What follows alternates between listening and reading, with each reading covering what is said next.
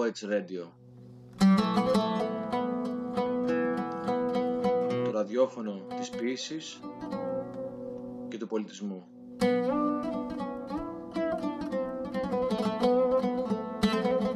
Ζωντανά και αποκλειστικά από την Κωνσταντινούπολη.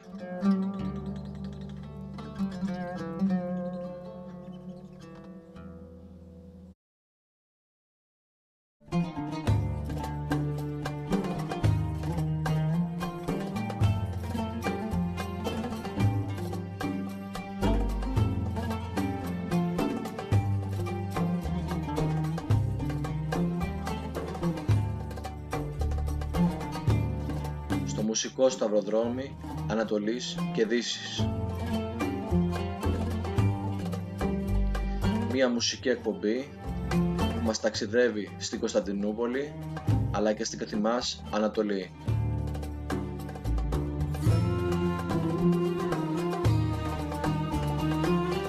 Ζωντανά και αποκλειστικά από την Κωνσταντινούπολη.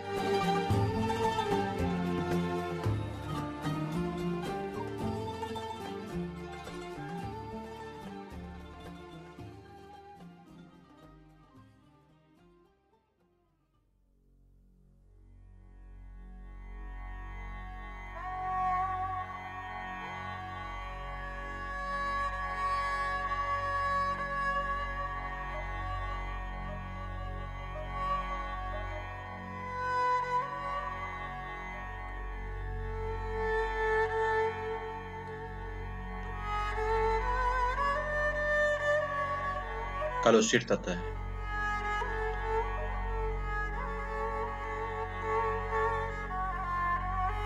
Καλώς ήρθατε σε ένα ακόμα μουσικό ταξίδι.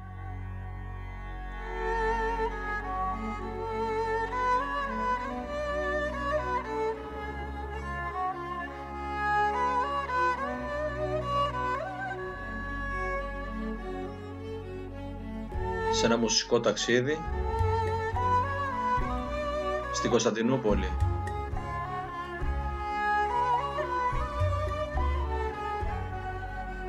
Όπου σήμερα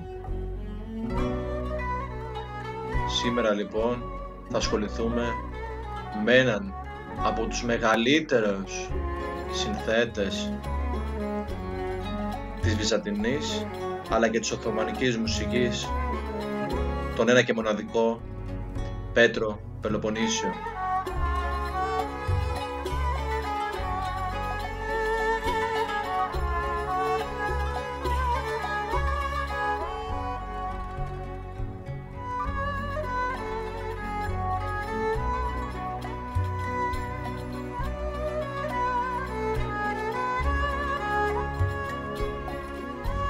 Μπορεί πολλοί από εμάς να μην το ξέρουν, να μην ξέρουν ποιος είναι αυτός ο άνθρωπος, ποιος είναι αυτός ο συνθέτης, ποιος είναι ο Πέτρος.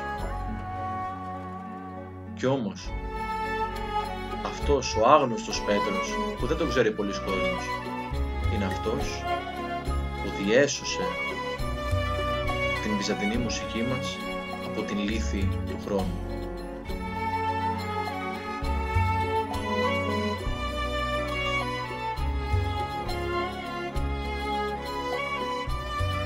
Ήταν αυτός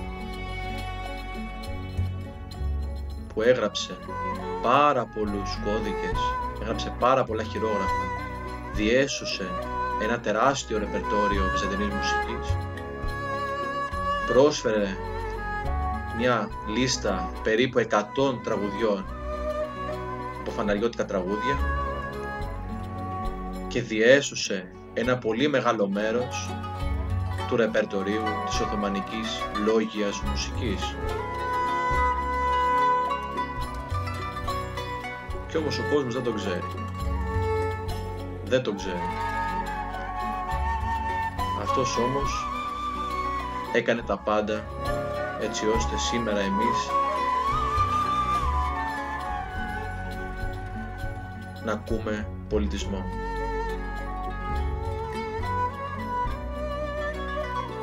Στο κομμάτι που ακούμε, στη λύρα ενός Σωκράτη Συνόπουλος, στο κομμάτι Αλεξάνδρεια, ένας υπέροχος λιράρης και ένας από τους καλύτερους λιράδες, ίσως ο καλύτερος κατ' εμέ, στη στιγμή που υπάρχει στον κόσμο.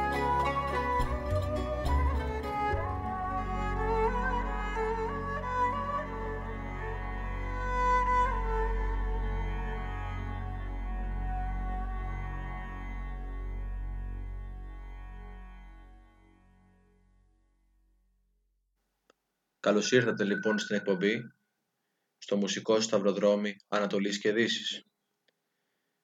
Η εκπομπή αυτή αποτελεί μια σειρά από διάφορες αφιερώσεις, ιστορικές, μουσικές και γενικά διάφορες περιπλανήσεις στον χώρο της Κωνσταντινούπολης αλλά και στην καθημάς Ανατολή. Σήμερα λοιπόν, όπως είπαμε, θα ασχοληθούμε με ένα από τους μεγαλύτερους συνθέτες, ψάλτες, μουσικούς, δερβίσιδες. Έπαιζε πάρα πολλά όργανα και το όνομά του είναι Πέτρος ο Πελοποννήσιος. Ο Πέτρος Πελοποννήσιος ίσως δεν είναι γνωστός, όπως είπαμε και πριν, σε πολλούς από εμάς, αλλά ήταν πολύ γνωστός και σεβάσμιος στην εποχή του. Ξεκινάμε λοιπόν την περιήγηση. Ο Πέτρος ο Πελοποννήσιος γεννήθηκε στους Γοράνους της Λακωνίας, της τουρκοκρατούμενης Λακωνίας το 1730. Κατά το Γρηγόριο Στάθη βέβαια, γεννήθηκε μεταξύ του 1735 και του 1740. Αλλά εμείς θα ξεκινήσουμε από την ημερομηνία 1730. Ο Πέτρος ο Πελοποννήσιος λοιπόν ήταν ένας κάτοικος, Οθωμανός κάτοικος της Λακωνίας και συγκεκριμένα από ένα χωριό, στους Γοράνους. Εκεί λοιπόν η οικογένειά του ήταν πάρα πολύ φτωχή. Ήταν ξυλοκόποι, ξυλουργοί, ξυλοκόποι και δεν μπορούσαν να θρέψουν τον Πέτρο, να τον μεγαλώσουν και να εξελιχθεί, δηλαδή να τον προωθήσουν. Και εδώ δεν μπορούσαν να τον προωθήσουν, δεν μπορούσαν να τον μεγαλώσουν, δεν μπορούσαν να τον θρέψουν. Οπότε ήταν σε απόγνωση. Συνεχίζουμε λοιπόν. Σύμφωνα με την Ελένη Χριστοδουλοπούλου, υπάρχει ένδειξη Μπαρδάκης σχετικά με το επώνυμο του Πέτρου, αλλά δεν μπορούμε να είμαστε απολύτως σίγουροι. Ο Μπαρδάκης λέγεται ότι ήταν το επώνυμο του Πέτρου.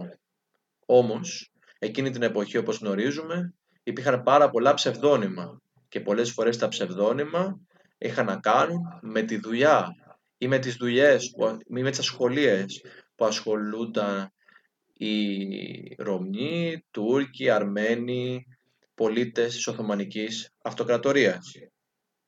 Οπότε δεν μπορούμε να είμαστε σίγουροι για την έννοιξη Μπαρδάκης. Μπαρντάκ στα τουρκικά σημαίνει ποτήρι. Οπότε δεν μπορούμε να βασιστούμε στο γεγονός ότι ο Πέτρος έφτιαχνε ποτήρια. Γι' αυτό ακόμα λοιπόν το επώνυμό του δεν το γνωρίζουμε επακριβώς, ούτε οι μελετητές είναι σίγουροι ακόμα για το επώνυμο του Πέτρου. Τώρα λοιπόν θα ακούσουμε ένα κομμάτι του Πέτρου του Πελοποννησίου, το Ιράκ Μπεστέ, το οποίο επιτελέστηκε από την μουσική μπάντα Ενχορδές στο πλαίσιο του προγράμματος έργα μεγάλων συνδετών της πόλης, Euromed Heritage, πρόγραμμα Medimuses Project, που χρηματοδοτήθηκε από την Ευρωπαϊκή Ένωση. Η μπάντα, το group δηλαδή Ενχορδές, αποτελείται στο βασικό του κορμό από τον Κυριάκο Καλαϊτζίδη στο ούτι, τον Κυριάκο Πέτρα στο βιολί, τον Απόστολο Τσαρδάκα στο κανονάκι, τον Δρόσο Κουτσοκώστα στο τραγούδι, τον Λευτέρη Παύλου στα κρουστά και μαζί τους παίζουν διάφοροι άλλοι guest μουσικοί με διαφορετικά μουσικά όργανα. Έρωστε λοιπόν.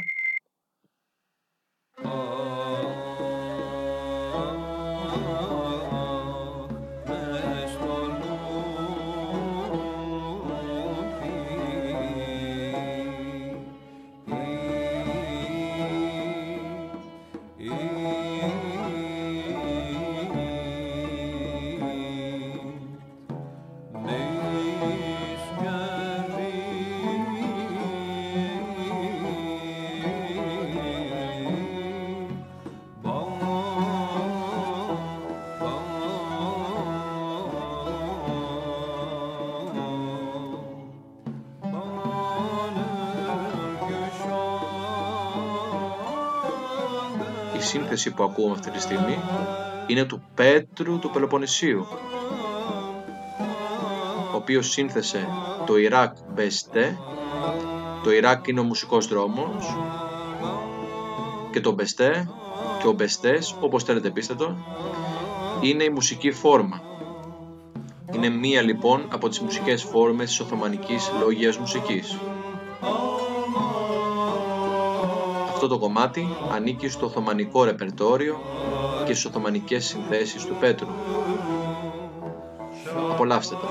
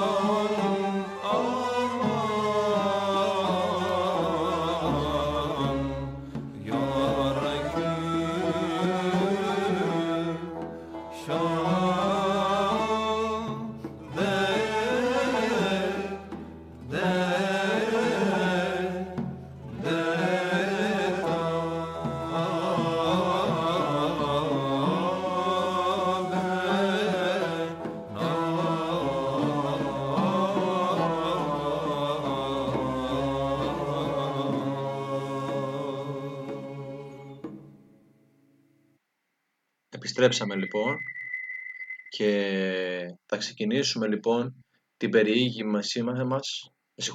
περιήγησή μας στη ζωή του Πέτρου του Πελοποννησίου,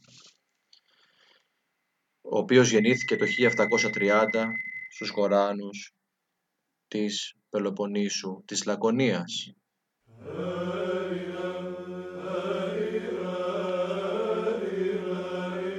Υπό το μουσικό άκουσμα λοιπόν του κρατήματος Τεριρέμ, σύνθεση του Πέτρου του Πελοποννησίου,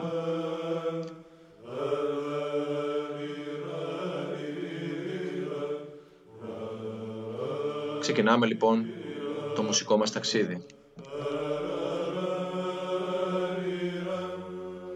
Η οικογένειά του λοιπόν ήταν πολύ φτωχή, καθώς ήταν ξυλοκόποι, ξυλουργοί σε αυτό το μικρό χωριό της Λακωνίας, στους Γοράνους δηλαδή.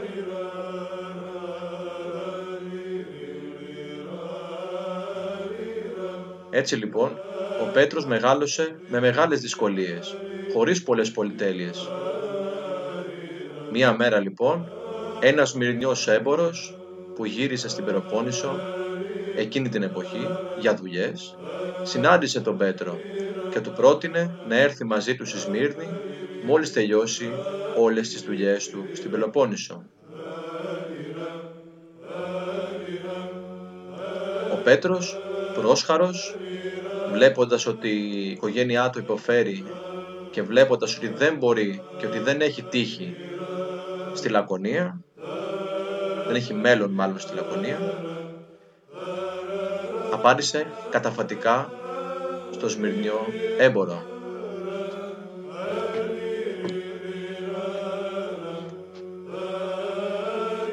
Πριν όμως γυρίσει ο Σμυρνιός έμπορος, ο πατέρας του Πέτρου σκοτώθηκε έπειτα από μια συμπλοκή με Τουρκαλβανούς και η μητέρα του από φόβο και επειδή ήθελε να διαφυλάξει τον Πέτρο, τον έστειλε κατευθείαν στη Μονή της Αγίας Λαύρας στο Μέγα Σπήλαιο στα Καλάβρητα.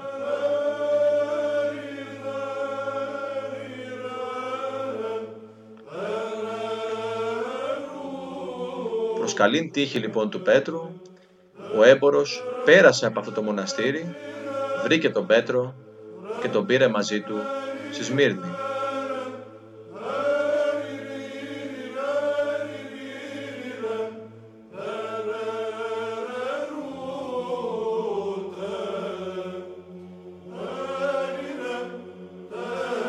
Εκεί λοιπόν, στη Σμύρνη, μόλις έφτασε, λόγω της τεράστιας κλίσης του στη μουσική, μαθήτευσε στον πολύ γνωστό τότε στη Σμύρνη Θεοδόσιο μοναχό, ο οποίος είχε καταγωγή από τη Χίο, μετανάστευσε στη Σμύρνη και ήταν πρωτοψάλτης στη Σμύρνη σε μία από τις εκκλησίες, κοντά στον οποίο λοιπόν Θεοδόσιο μοναχό ο Πέτρος έμαθε την εκκλησιαστική μουσική.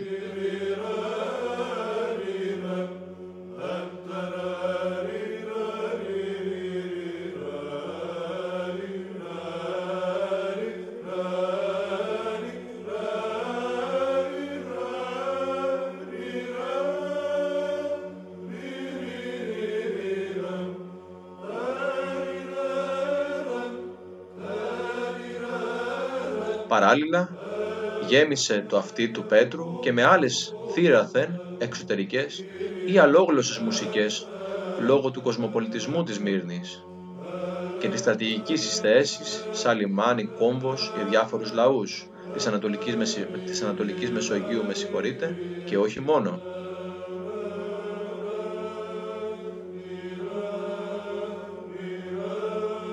Έτσι λοιπόν ο Πέτρος ενστερνίστηκε στο λεγόμενο σμυρνέικον ψαλτικόν ύφος.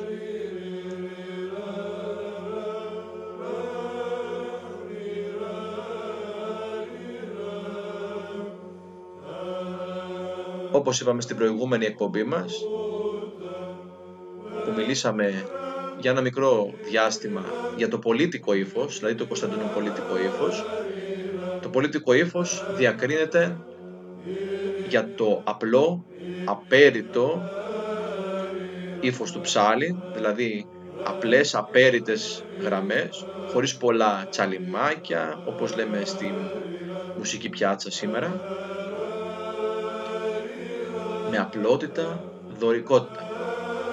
Από την άλλη μεριά όμως, στη Σμύρνη, λόγω του κοσμοπολιτισμού της και γενικά σαν κόμβος για λαούς από διάφορες εθνικότητες και από διαφορετικούς λαούς, το σμυρνέικο ύφος ήταν πιο διανθισμένο, με περισσότερα ποικίλματα, μπορούμε να πούμε, και σίγουρα πολύ διαφορετικό από το πολίτικο ύφος.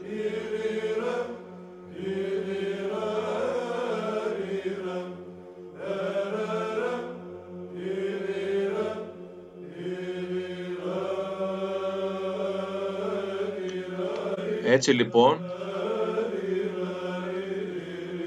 ο Πέτρος έμαθε λοιπόν το σμυρνέικο ύφος από τον Θεοδόσιο μοναχό.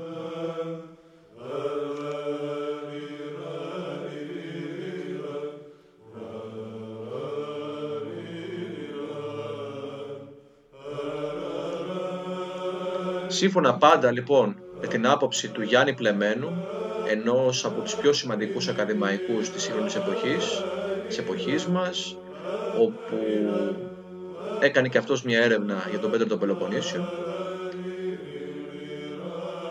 λέει τα εξής, αλλά πρόκειται φυσικά μόνο για άποψη και όχι κάτι αποδεδειγμένο. Ο Πέτρος είχε μοιηθεί στο τάγμα των Μευλεβίδων κατά τη διάρκεια της παραμονής του στη Σμύρνη, καθώς εκείνη την εποχή πολλοί έμποροι από τη Σύλλη έκαναν εμπόριο στη Σμύρνη. Για να καταλάβουμε λίγο τη σχέση μεταξύ του χωριού Σύλλη και του Πέτρου, πρέπει να ανατρέξουμε πίσω στο 13ο αιώνα, όπου ο Σελτσούκος Σουλτάνος ήθελε να χτίσει τζαμί στη θέση μίας ορθόδοξης εκκλησίας στο χωριό Σύλλη.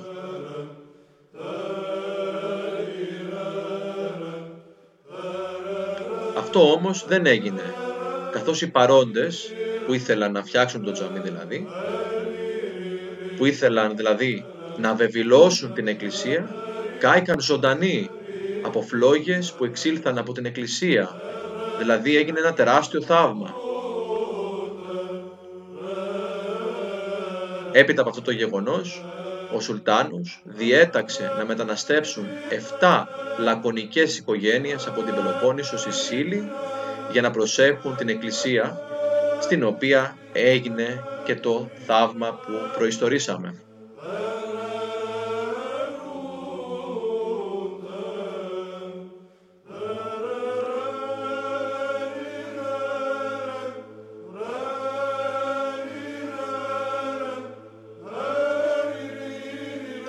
Μετά την ίδρυση του τάγματος των Μευλεβή στο Εικόνιο, την ίδια εποχή δηλαδή που έγινε το θαύμα αυτό, που βρίσκεται κάποια χιλιόμετρα μακριά από τη Σύλλη, δηλαδή η Σύλλη και το Εικόνιο ήταν πολύ κοντά. Το Εικόνιο μπορούμε να φανταστούμε ότι είναι μια πόλη, ενώ η Σύλλη είναι ένα χωριό. Πολλοί λάκωνες λοιπόν προσχώρησαν στη φιλοσοφία των Μευλεβή και έγιναν δερβίσιδες ή ακόλουθοι του τάγματος των Μευλεβίδων. Μια μεταγενέστερη πηγή όμως αναφέρει πως στα μέσα του 19ου αιώνα τα 3/4 του πληθυσμού της Σύλλης, δηλαδή 7.500 κάτοικοι, ήταν ορθόδοξοι χριστιανοί απόγονοι αυτών των 7 λακωνικών οικογενειών. Σύμφωνα λοιπόν με τον Γιάννη Πλεμένο, τον ακαδημαϊκό που προαναφέραμε, αυτοί οι έμποροι ήρθαν σε επαφή με τον Πέτρο τον Πελοποννήσιο και τον επηρέασαν, δηλαδή ήρθαν σε επαφή με τον Πέτρο τον Πελοποννήσιο κατά τη διάρκεια του Πέτρου, κατά τη διάρκεια της διαμονής του Πέτρου στη Σμύρνη, πάντα έτσι, και τον επηρέασαν έτσι ώστε να ενστερνιστεί στην φιλοσοφία του τάγματος των Μευλεβίδων. Δηλαδή ο Πέτρος άρχισε να έχει πολύ καλές σχέσεις με τους Μευλεβίδες και σε πολλές περιπτώσεις, έπαιζε μαζί τους κιόλας διάφορα μουσικά όργανα, κυρίως νέοι και ταμπούρ.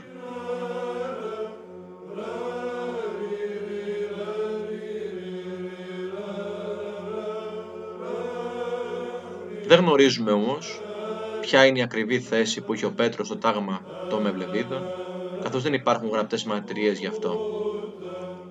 Μπορούμε να εικάσουμε όμως ότι ο Πέτρος άρχισε από τότε, δηλαδή από τη διαμονή του στη Σμύρνη, να αποκτάει τεράστιο σεβασμό από τους Μευλεβίδες, πέρα από την ιεροψαλτική του δεινότητα και το τεράστιο μουσικό του ταλέντο, το οποίο ανέδειξε με τη βοήθεια του δασκάλου του Θεοδόσιου μοναχού.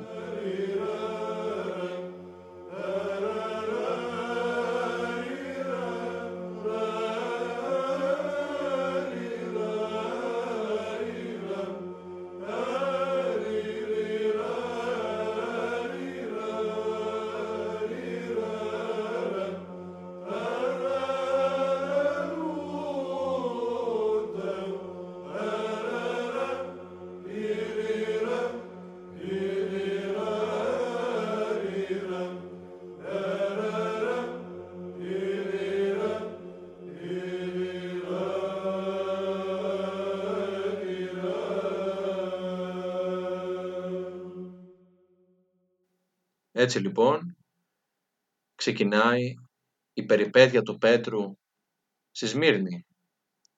Δηλαδή ένας Οθωμανός, όπως θεωρούταν εκείνη την εποχή, πολίτης της Λακωνίας, ενός χωριού της Λακωνίας, ξαφνικά βρίσκεται σε ένα από τα πιο κοσμοπολίτικα κέντρα της Οθωμανικής Αυτοκρατορίας, με πάρα πολλούς διαφορετικούς λαούς, πολλές διαφορετικές επιρροές και όλο το χώρο και το χρόνο, έτσι ώστε ο Πέτρος να μεγαλουργήσει και να δείξει αυτό το ταλέντο που έχει, το τεράστιο ταλέντο που έχει, αλλά και την τεράστια συνθετική ικανότητά του. Με συγχωρείτε.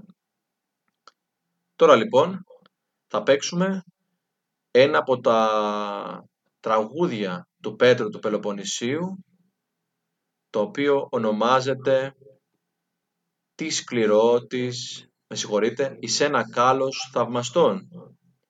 «Εις ένα κάλος θαυμαστών» λοιπόν σε μακάμ ουσάκ.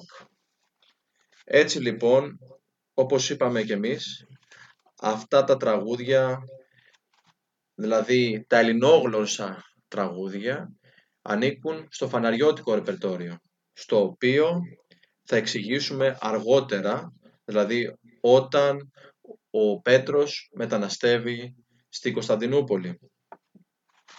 Έτσι λοιπόν, τώρα θα ακούσουμε αυτό το κομμάτι, «Εις ένα κάλος θαυμαστών» σε μακάμ ουσάκ. Τι είναι το μακάμ ουσάκ? Είναι ο μουσικός δρόμος ουσάκ και το κομμάτι επιτελείται από τη μουσική μπάντα, το group δηλαδή, εν χορδές, πάλι θα μας κρατήσουν συντροφιά, μία από τις ωραιότερες και τις καλύτερες μπάντες που πέρασαν γενικά στο χώρο αυτό, και θα ακούσουμε στην αρχή ένα ταξίμι στο κανονάκι και στη συνέχεια τη σύνθεση του Πέτρου του Πελοποννησίου. Έρωστε.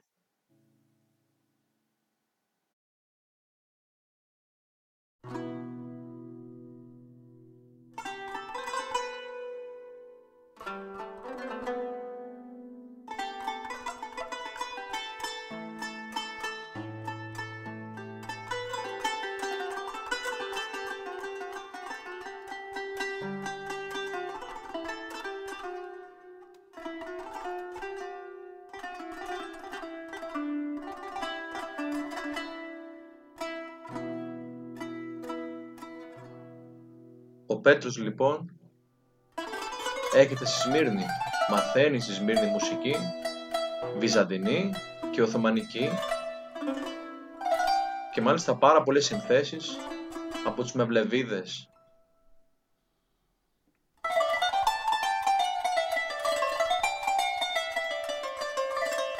Δείχνει το τεράστιο μουσικό του ταλέντο και εκπλήσει πάρα πολύ, σε πολύ μεγάλο βαθμό, τον Θεοδόσιο μοναχό, τον δάσκαλό του. Κοντά λοιπόν στον Θεοδόσιο μοναχό έμαθε πάρα πολλά ο Πέτρος, καθώς ο Θεοδόσιος ήταν πολύ εργατικός άνθρωπος και κατέγραφε και μελοποιούσε συνεχώς ύμνους.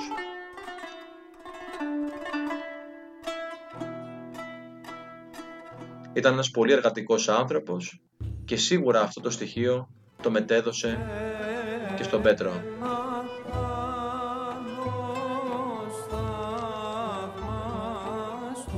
Σε ένα κάλος θαυμαστών λοιπόν, ένα φαναριώτικο τραγούδι, το οποίο συνδέθηκε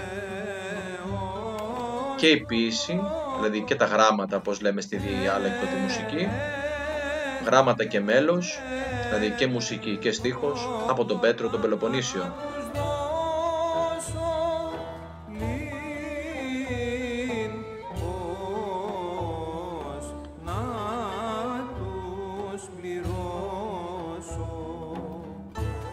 Στη συνέχεια λοιπόν ο Πέτρος, λόγω του μεγάλου τάλαντου που είχε, εστάλει και μετέβη, δηλαδή ο δάσκαλός του Θεοδόσιος μοναχός, τον έστειλε στην Κωνσταντινούπολη, όπου συνέχισε τις σπουδές του στον τότε άρχον πρωτοψάλτη της Μεγάλης του Χριστού Εκκλησίας στο Φανάρι, Ιωάννη Τραπεζούντιο, και προσελήφθη στον Πατριαρχικό Ναό με το αξίωμα του άρχοντος δευτέρου δομεστίκου της Μεγάλης του Χριστού Εκκλησίας, δηλαδή βοηθός του αριστερού ψάλτη, με πρώτο δομέστικο, ανώτερο του Πέτρου δηλαδή, τον Ιάκωβο τον Πελοποννήσιο, άρχον αμπαδάριο τον Δανιήλ και άρχον πρωτοψάλτη, όπως είπαμε και πριν, τον Ιωάννη Τραπεζούντιο.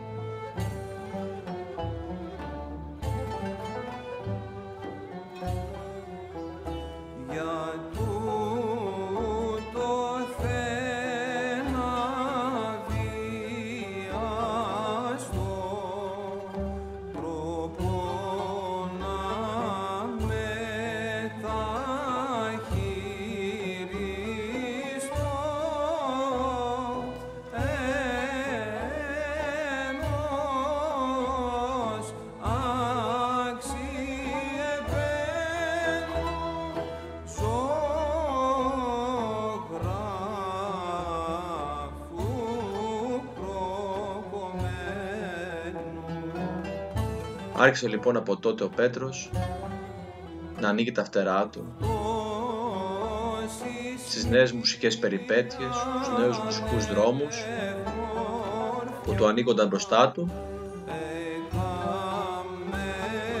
και άρχισε να γίνεται σεβαστός από όλους, από τους Οθωμανούς, από τους Ρωμιούς, ακόμα και από τους Αρμένιους και από Ευρωπαίους. Η φήμη του έφτασε σε πολύ πολύ ψηλά κλιμάκια, ακόμα μέχρι και το Σουλτάνο.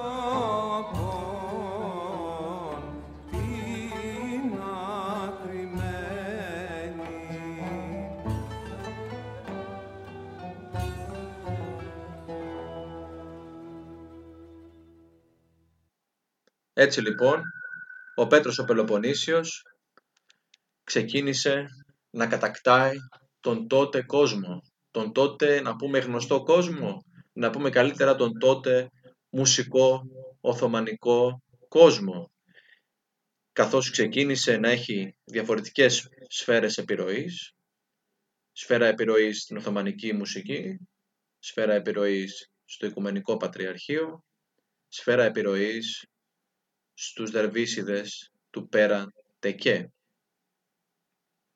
Ο Πέτρος λοιπόν, έχοντας σιγά σιγά, μάλλον χτίζοντας σιγά σιγά την φήμη του, δουλεύοντας σκληρά, γράφοντας πολύ, δουλεύοντας εντατικά, δουλεύοντας μάλιστα ημέρας και νυχτός, κέρδισε τον μεγάλο σεβασμό όλων. Και αυτό φυσικά ταξίδεψε και στο φανάρι. Γιατί όπως είπαμε και πριν, ο Πέτρος ο Πελοποννήσιος ήταν δεύτερος δομέστικος της Μεγάλης του Χριστού Εκκλησίας, δηλαδή τέταρτος ψάλτης στην ιεραρχία, της Πατριαρχικής Μουσικής Αυλής. Σαν τέταρτος λοιπόν, έμαθε πάρα πολλά από τον Δανιήλ, ο οποίος ήταν τότε λαμπαδάριος, δηλαδή ο Πέτρος ήταν βοηθός του Δανιήλ, και έμαθε και πάρα πολύ από το γνήσιο δάσκαλό του, τον Ιωάννη τον Τραπεζούντιο, που ήταν τότε πρωτοψάλτης. Έτσι λοιπόν, μετά από μία διαδρομή με πόνο, με κόπους και με σκληρή δουλειά, μόλις πέθανε λοιπόν ο Ιωάννης ο Τραπεζούντιος ο πρωτοψάλτης, ο Πέτρος προήχθη σε άρχοντα λαμπαδάριο της Μεγάλης του Χριστού Εκκλησίας και ο Δανιήλ που ήταν λαμπαδάριος έγινε πρωτοψάλτης. Ο γνωστός δηλαδή σε πολλούς ως Δανιήλ πρωτοψάλτης. Για να τα πούμε δηλαδή με απλά λόγια, για να καταλάβουμε, ο Πέτρος προήχθη 2 βαθμίδες πάνω και όχι 1. Δηλαδή, αντί να προαχθεί από Β δομέστικος σε Α δομέστικος, που ήταν η τάξη, πατριαρχική τάξη, προήχθη από Β δομέστικος σε λαμπαδάριος, δηλαδή από την 4η βαθμίδα στην 2η βαθμίδα. Και ο Δανιήλ που ήταν δεύτερος, δηλαδή λαμπαδάριος, έγινε πρωτοψάλτης. Ο δε Ιάκωβος, που ήταν πρώτος δομέστικος, όπως είπαμε πριν, ήταν ανώτερος του Πέτρου, έμεινε σαν πρώτος δομέστικος και δεν προήχθη όπως ήταν η πατριαρχική τάξη.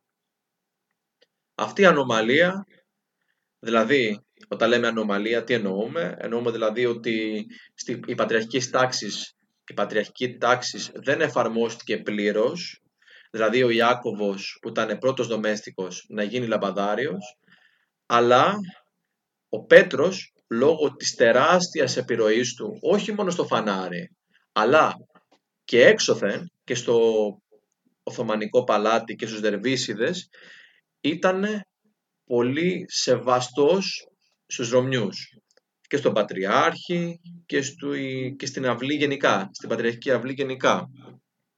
Δείχνει λοιπόν παράλληλα και την τεράστια επιρροή του Πέτρου του Πελοποννησίου σε όλους τους μουσικούς κύκλους στην Κωνσταντινούπολη. Μάλιστα, ένας εκ των μαθητών του Θεοδοσίου μοναχού, όπως είπαμε ο Θεοδόσιος μοναχός ήταν ο πρώτος δάσκαλος του Πέτρου στη Σμύρνη, ένας λοιπόν εκ των μαθητών του Θεοδοσίου μοναχού, ο Δημήτριος Λότος, ο οποίος μάλιστα αργότερα έγινε και πρωτοψάλτης στη Σμύρνη, αναφέρει τα εξής για μια σύνθεση που έκανε ο Πέτρος ο Πελοποννήσιος του ύμνου «Σιγησάτο πάσα σάρξ βρωτία». Λέει λοιπόν για τον Πέτρο ο Δημήτριος Λότος, που μάλλον ήταν και συμμαθητές με τον Πέτρο, διότι ο Δημήτριος Λότος ήταν και αυτός μαθητής του Θεοδοσίου μοναχού. Λέει λοιπόν για τον συμμαθητή του Πέτρο, Πέτρου Μπαρδάκη εκμορέως μαθητού κύρ Θεοδοσίου, τανίν δε χρηματιστέντος, δομέστικος της Μεγάλης Εκκλησίας. Εδώ λοιπόν βλέπουμε ότι ο Δημήτριος Λότος γράφει το επώνυμο Μπαρδάκης δίπλα στον Πέτρο. Πάντως και πάλι όμως δεν μπορούμε να είμαστε σίγουροι ότι αυτό είναι το επώνυμο του Πέτρου του Πελοποννησίου, διότι μπορούσε κάλλιστα να είναι κάποια από τις ασχολίες ή ένα από τα ψευδόνυμα του Πέτρου. Ίσως λοιπόν, διότι μπορεί να είναι και ψευδόνυμο όπως είπαμε. Εκτός της Εκκλησίας μάλιστα, σε άλλες περιπτώσεις, επωνομαζόταν και ως Τυριάκη ή Πετράκη από τους Οθωμανούς και από άλλους αλλόγλωσσους λαούς που τον ξέρανε και το σέβονταν. Έτσι. Τώρα λοιπόν θα ακούσουμε το track νούμερο 4, δηλαδή ένα μουλάζιμε από το Ντουγιάχ, πάλι σύνθεση του Πέτρου του Πελοποννησίου. Μουλάζιμε είναι ένα είδος μουσικής σύνθεσης στην οθωμανική λόγια μουσική και το ντουγιάχ που είπαμε πριν είναι μια βαθμίδα, δηλαδή ένας περντές, δηλαδή, για να το πούμε με πολύ απλά λόγια, μια νότα, όπως λέμε ρε, όπως λέμε φα, σο, λα, μια νότα λοιπόν, όπου πάνω σε αυτή τη νότα οικοδομείται μια μίξη μελωδιών και μια ανάπτυξη μελωδιών, καλύτερα να πούμε, πάνω σε διάφορες μουσικές κλίμακες. Φυσικά και εδώ, σε αυτή την περίπτωση, παίζουν οι ενχορδές, όπως είπαμε και πριν, και έρωστε.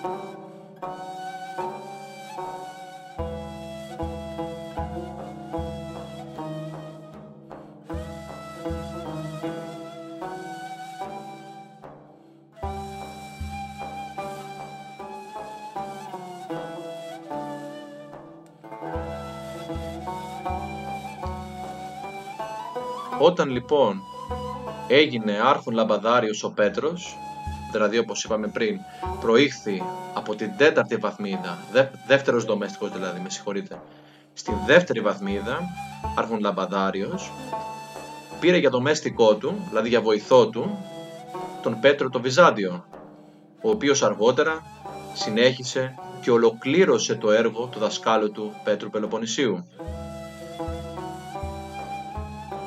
Φυσικά δεν υπάρχει χώρος αυτή τη στιγμή για να αναφέρουμε πολλά πράγματα για τον Πέτρο το Βυζάντιο, όμως χωρίς τον Πέτρο το Βυζάντιο ένα αρκετά αξιόλογο κομμάτι του έργου του Πέτρου του Πελοποννησίου θα είχε χαθεί.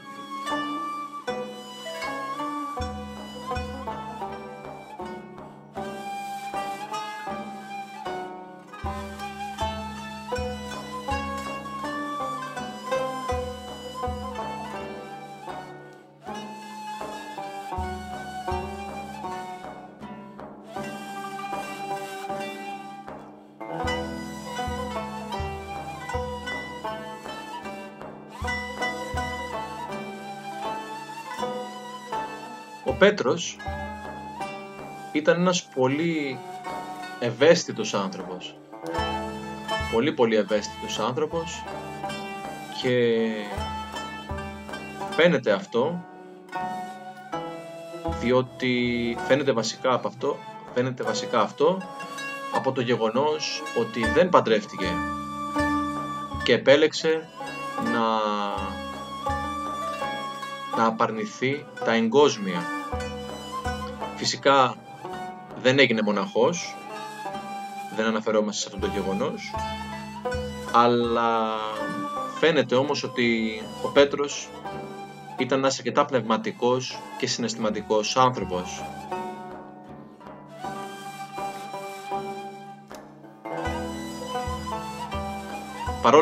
Παρόλο λοιπόν, με συγχωρείτε, που οι ψάλτες στην εποχή του νυμφεύονταν γυναίκες, κανονικά, ο Πέτρος επέλεξε να μην παντρευτεί, καθώς όπως φανερώνεται σε ένα από τα τραγούδια του «Ένεκα έρωτος», πέρασε από ερωτική απογοήτευση και απαρνήθηκε τα εγκόσμια.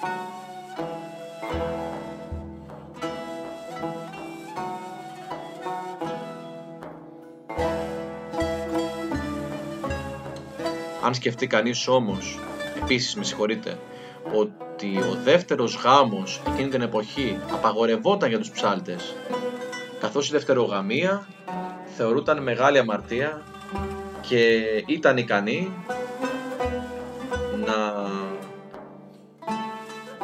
Δηλαδή, όποιος παντρευόταν δεύτερη φορά έχανε τη θέση του στο πατριαρχείο. Δηλαδή, εάν ο πρωτοψάλτης, ακόμα και ο πρωτοψάλτης, δεν έχει καμία σημασία, αν ο πρωτοψάλτης χώριζε με τη γυναίκα του και παντρευόταν άλλη γυναίκα, θεωρούταν δευτερογαμία και απολυόταν από τη θέση του και δεν είχε τη δυνατότητα για το υπόλοιπο της ζωής του να ξαναεισέλθει στα πατριαρχικά αξιώματα.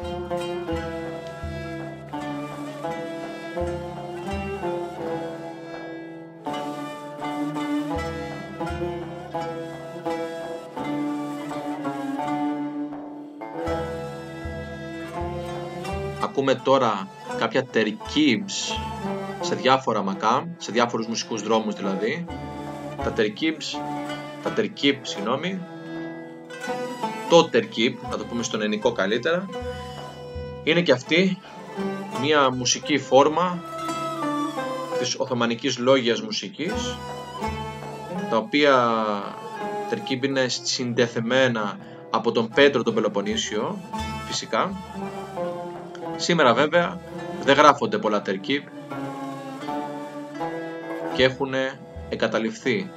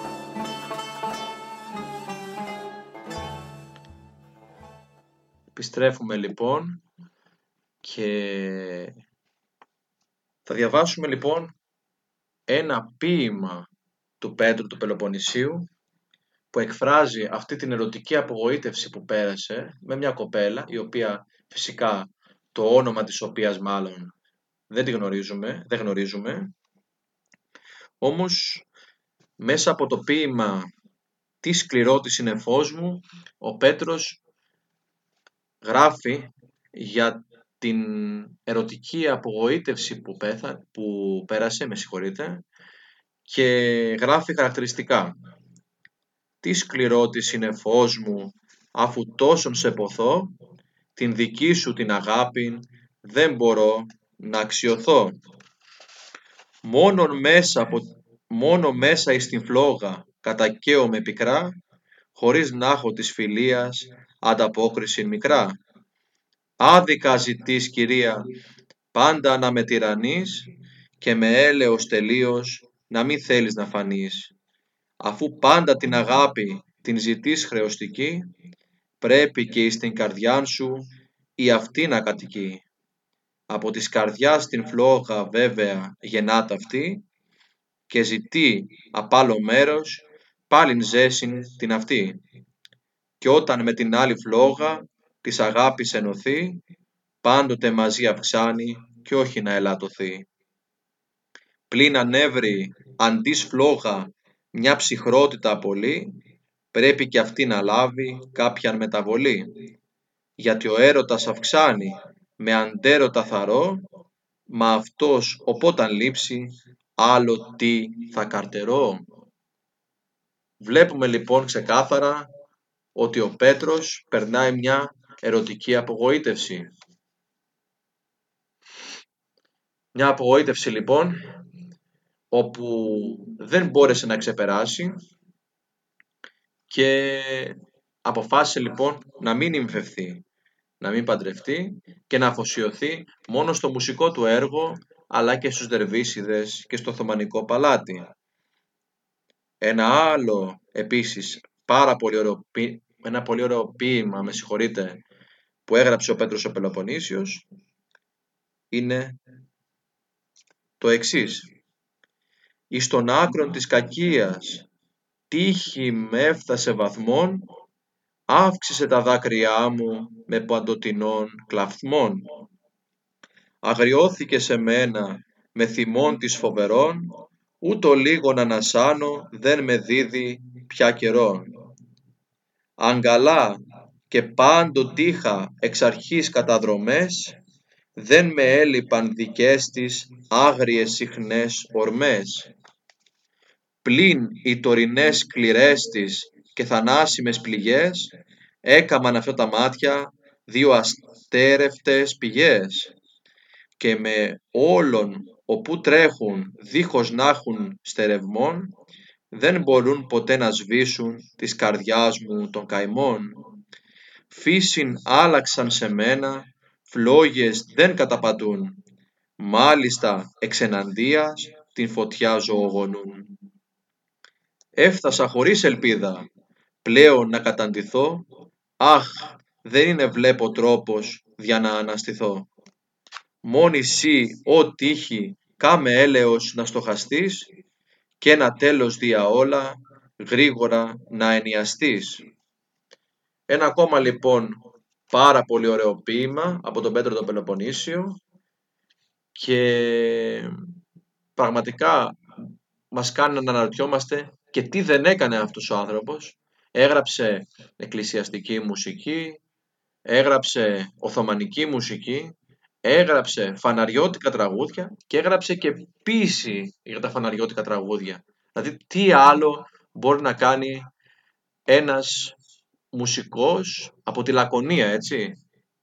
Τι άλλο δηλαδή μπορεί να κάνει.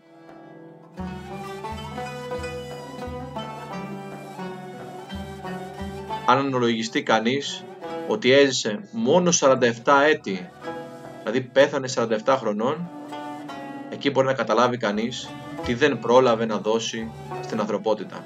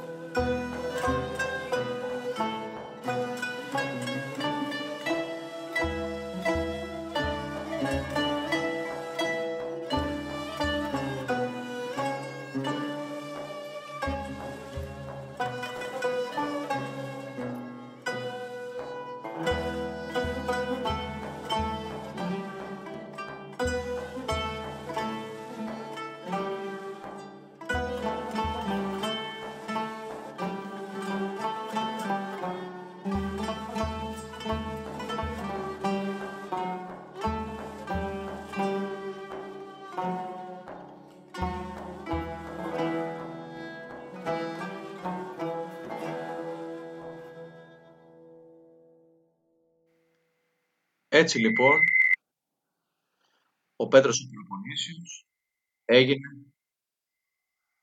άρχοντα Γαδάριος της Μεγάλης του Χριστού Εκκλησίας. Και από αυτή τη θέση λοιπόν, σε αυτή τη θέση μάλλον που πήγε, παρέμεινε μέχρι και το θάνατό του. Έτσι λοιπόν,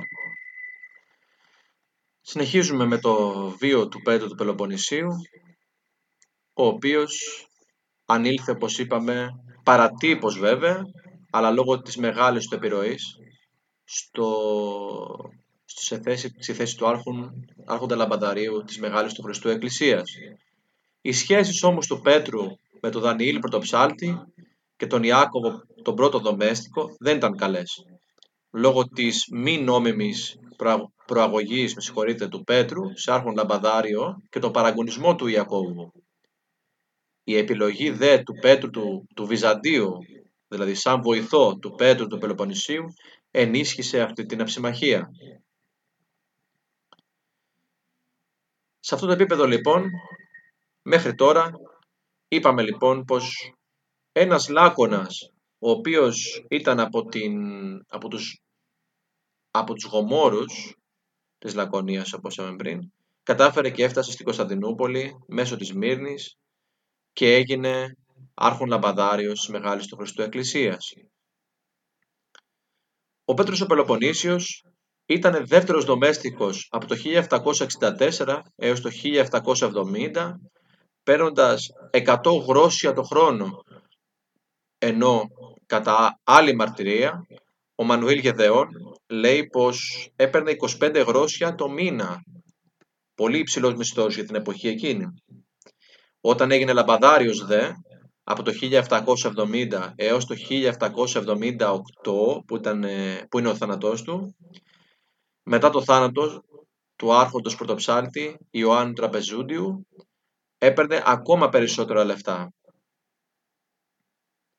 Όσον αφορά λοιπόν το ύφος που έψελνε ο Πέτρος ο Πελοποννήσιος, όπως είπαμε και πριν, έχουμε το σμυρνέικο το ύφος και το πολίτικο ύφος.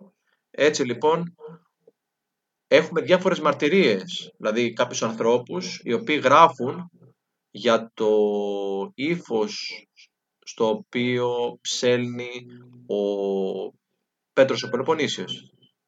Ο Νικηφόρος Κατουνιάρης, αρχιδιάκονος του θρόνου Αντιοχίας και αργότερα δάσκαλος της μουσικής στην ηγεμονική σχολή του Ιασσίου, λέγει τα εξής: «Πέτρος, λαμπαδάριος της Μεγάλης Εκκλησίας, ο Λακεδαίμων, ο επωνομαστής Μέγας ένικεν του Φιλοπόνου αυτού, ούτως εντελής ον εν τη τέχνη και ατελής εις ούτως εντελής ον εν τη τέχνη και ατελής εις το των Κωνσταντινουπολιτών ύφος, εδόθη όλος εν τη έξω μουσική, εισήν ευδοκίμησεν, ο σουδής άλλος τον προαυτού, και εν της έξω σχεδόν καταγινόμενος δε ή να καλοποιήσει και τι περί τα σύμικτα απέθανεν από πανόλην νόσων». Εδώ λοιπόν παρατηρούμε πως ο Πέτρος, όντας μεγαλωμένος, δηλαδή γαλουχημένος στην ουσία, στη Σμύρνη, είχε το σμυρνέικον ψαλτικόν ύφος και μόλις μετέβη στην Κωνσταντινούπολη, του ασκήθηκε έντονη κριτική όσον αφορά τον τρόπο που ψέλνει. Διότι, όπως που αναφέραμε στην προηγούμενη εκπομπή μας, το πατριαρχικό πολίτικο ύφος είναι απλό, λιτό και απέριτο, χωρίς πολλά τσαλιμάκια μπορούμε να πούμε, χωρίς πολλά ποικίλματα δηλαδή.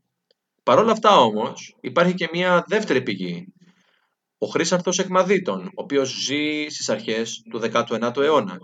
Λέει λοιπόν ο Χρύσανθος: «Μόλις ο Πέτρος ξεκίνησε τη μαθητεία του στον άρχοντα πρωτοψάλτη Ιωάννη Τραπεζούντιο, άλλαξε τον τρόπο που έψελνε, καθώς όπως λέει ο Χρύσανθος, άρχισε να μιμείται τον Ιωάννη Τραπεζούντιο και έτσι έμαθε και ενστερνίστηκε την πατριαρχική πολίτικη ψαλτική παράδοση.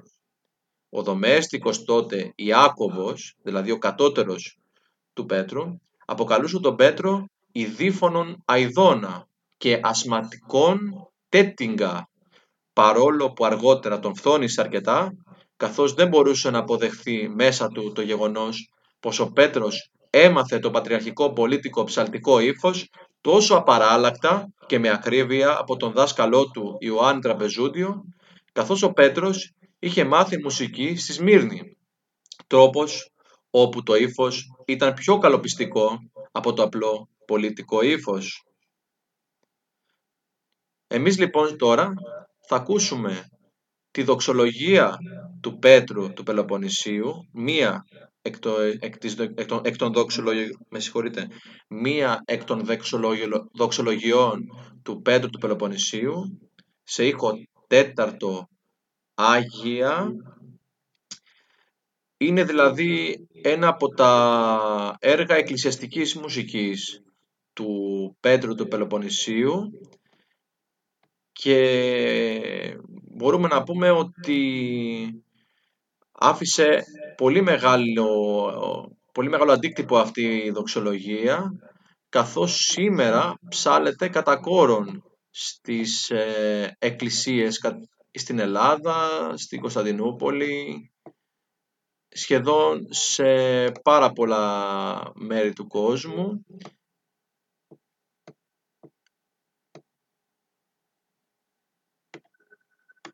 Έρωστε.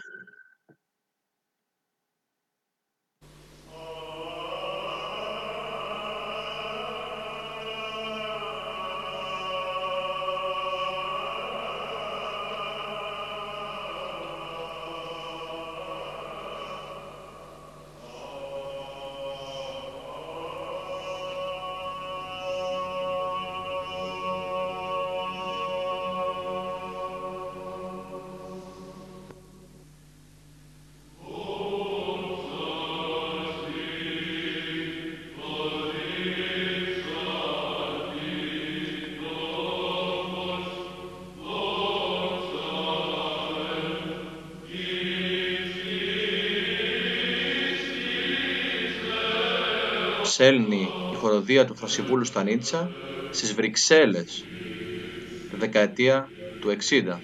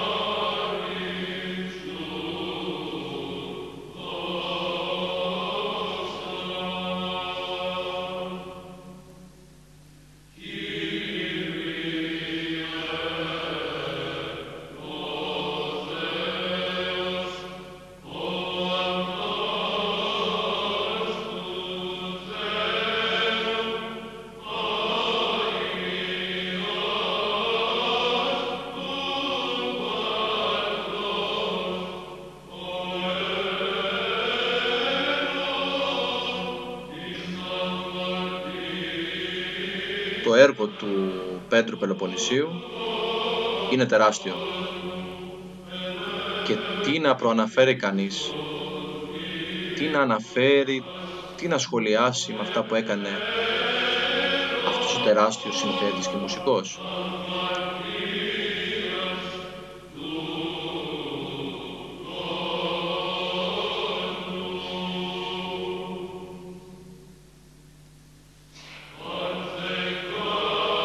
Μελοποίησε λοιπόν ή κατά άλλους κατέγραψε, δεν μελοποίησε, διέσωσε δηλαδή, κατά νέο και συντομότερο τρόπο, δηλαδή στο νέο στιχηραρικό μέλος, το αναστησματάριο, αργό και σύντομο, κατά παραγγελία του τότε Μητροπολίτη Προύσης Μελετίου, καθώς και το σύντομο το τεστάριο. Μελοποίησε ή κατέγραψε το αργό και το σύντομο ηρμολόγιο, το οποίο το τελευταίο δηλαδή συμπληρώθηκε από το μαθητή του Πέτρο Βυζάντιο.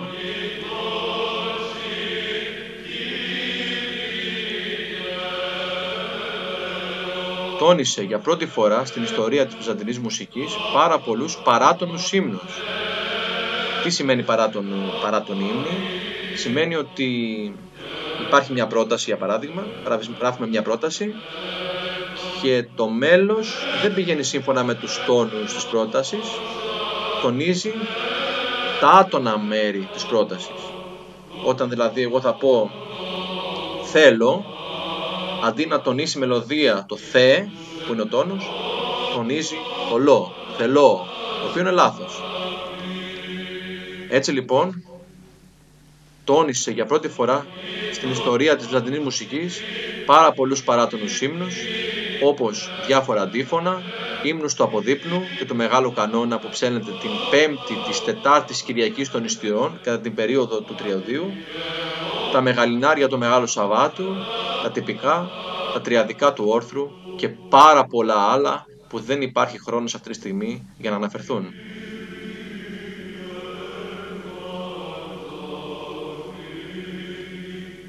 Μελοποίησε αργοσύντομες και σύντομες δοξολογίες κατήχων, 3 σειρές κοινωνικά των Κυριακών, κοινωνικά της εβδομάδας, κάποια κοινωνικά του ενιαυτού, 2 σειρές χερουβικά των Κυριακών, 2 σειρές χερουβικά της εβδομάδας, πασαπνοάρια του όρθρου, ο πολυέλεος δούλη Κύριον ησύχων πλάγιο του πρώτου και βαρύ, τα ιδιόμελα των αποστήχων των Κυριακών της Μεγάλης της Σαραγωστής, το τροπάριον της Κασιανής Μοναχής, Κύριε οι εν πολλές αμαρτίες ησύχων πλάγιο του Τετάρτου της Μεγάλης Τρίτης, 2 κρατήματα στους καλοφωνικούς σειρμούς σε ήχο πρώτο εκ του και τρίτο ήχο και πάρα πολλά άλλα.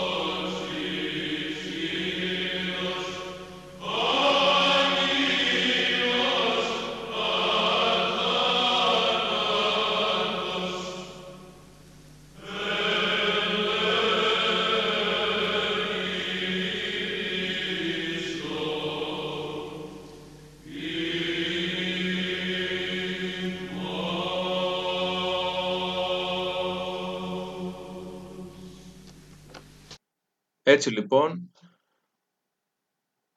ήδη προαναφέραμε κάποια από τα έργα του Πέτρου του Πελοποννησίου και φανταστείτε ότι αφήσαμε πάρα πολλά κομμάτια απ' έξω, διότι δεν χωράνε αυτή τη στιγμή για να αναφερθούν σε μία εκπομπή. Ο Μέγας Λακεδαίμων, ο οποίος ταξίδεψε στη Σμύρνη, στην Κωνσταντινούπολη και βρέθηκε στην απόλυτη καταξίωση. Έτσι λοιπόν, συνεχίζουμε με τα έργα του Πέτρου του Πελοποννησίου, καθώς απλοποίησε το μουσικό σημειογραφικό σύστημα της βυζαντινής μουσικής.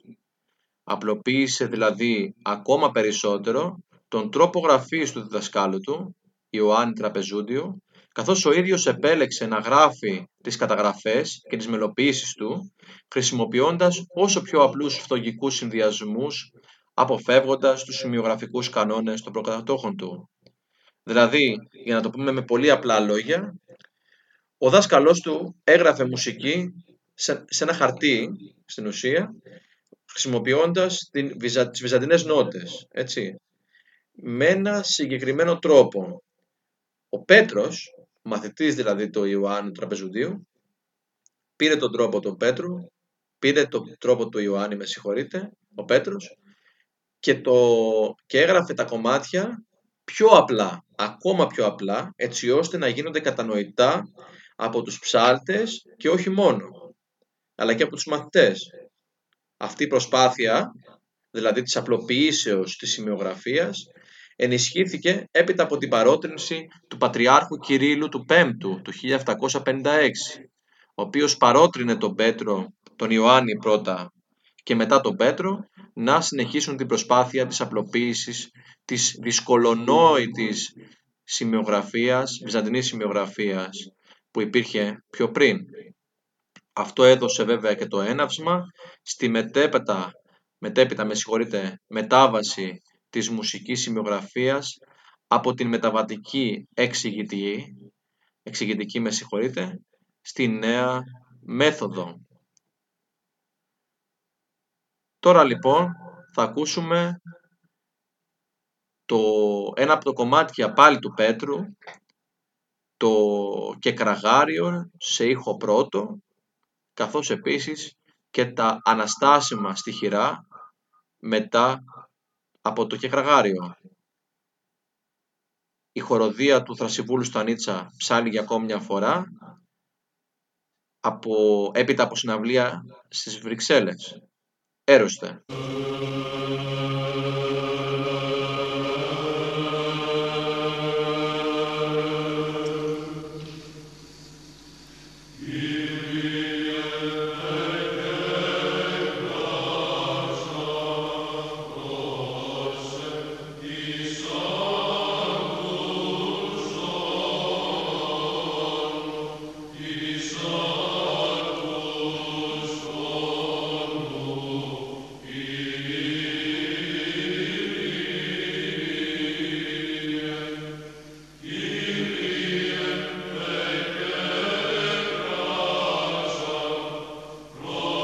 Ο Πέτρος λοιπόν κατέγραψε, εξήγησε και διέσωσε με την ιδιάζουσα σημειογραφία, αυτή τη δικιά του δηλαδή σημειογραφία, πολλά κατεξοχήν βυζαντινά μέλη, όπως το Οικηματάριον ή Κοντακάριον του Ιωάννου Κλαδά, που ήταν λαμπαδάριος της Αγίας του Θεού Σοφίας στην πόλη, στο Βυζάντιο, όπως επίσης και το Μέγα Ίσον του Ιωάννου Κουκουζέλους, ο οποίος έζησε από τα τέλη του 13ου αιώνα έως και τον 14ο αιώνα, και διάφορα άλλα μέλη της Παπαδικής και διάφορα κρατήματα.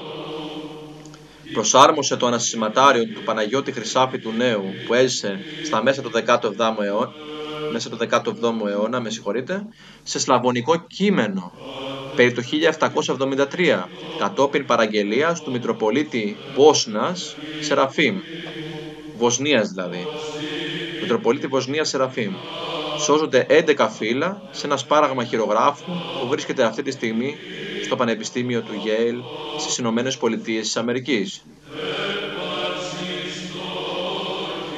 Η ενδιαφέρουσα επιγραφή λέει: «Ανασυσματάριον συν Θεό Αγίο, ο περετονίστη εις την Σλοβανική διάλεκτον, παρά του μουσικολογιωτάτου κύρ Πέτρου Πελοποννησίου, κατά του παλαιού ανασυσματαρίου ύφος, διετήσεως του πανιερωτάτου Μητροπολίτου Μπόσνας, κυρού Σεραφείμ, εποφελία των Σλοβάνων διαψυχικών αυτού μνημόσυνων».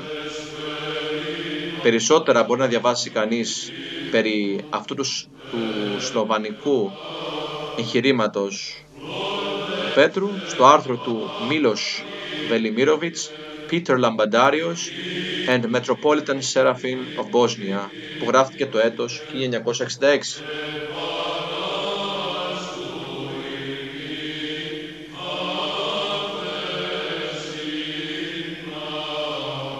Στη συνέχεια λοιπόν έγραψε περίπου 100 περίπου συνθέσεις εξωτερικής μουσικής, δηλαδή οθωμανικής λόγιας μουσικής και συμπεριλαμβανομένου, και πολλών φαναριώτικων τραγουδιών, χρησιμοποιώντας οθωμανικές κλίμακες και ρυθμούς, αλλά με ελληνικό στίχο.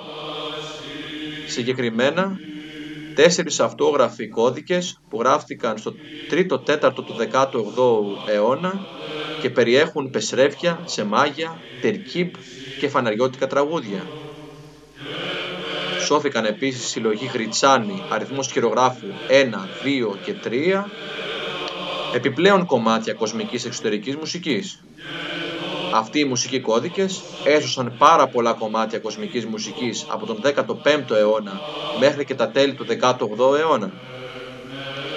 Επίσης αυτοί οι κώδικες που αναφέραμε, Γριτσάνη, αριθμός χειρογράφου 1, 2 και 3, διέσωσαν ένα πολύ μεγάλο όγκο των φαναριώτικων τραγουδιών από τα τέλη του 17ου αιώνα μέχρι και τα τέλη του 18ου αιώνα.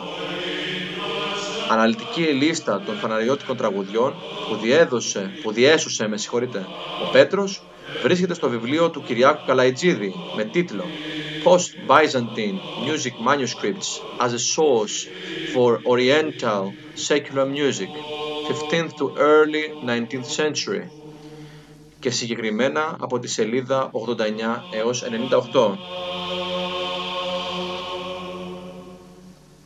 Μια τεράστια λίστα, όπου σε αυτό το βιβλίο υπάρχουν και οι συνθέσεις του Πέτρου στην Οθωμανική λόγια μουσική. Ακούμε αυτή τη στιγμή την ωραιότητα της Παρθενίας σου, σύμφωνα με καταγραφή του Πέτρου του Πελοποννησίου. Ψέλνει πάντα η χοροδία του Θρασιβούλου Στανίτσα.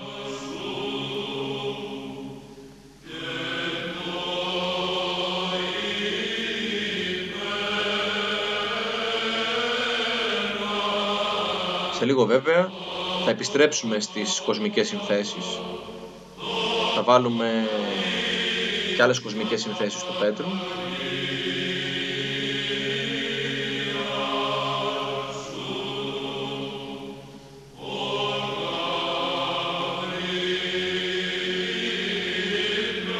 Ο Πέτρος λοιπόν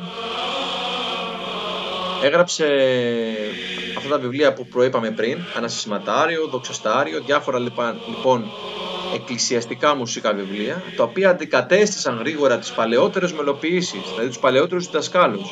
Φανταστείτε δηλαδή ένας άνθρωπος παράγει τέτοιο έργο, όπου το έργο των προηγούμενων δασκάλων θεωρείται χαμηλότερης ποιότητας, για να μην λέμε και βλασφημίες σε εισαγωγικά, τουλάχιστον θεωρήθηκαν πιο κατάλληλες του Πέτρου συνθέσεις.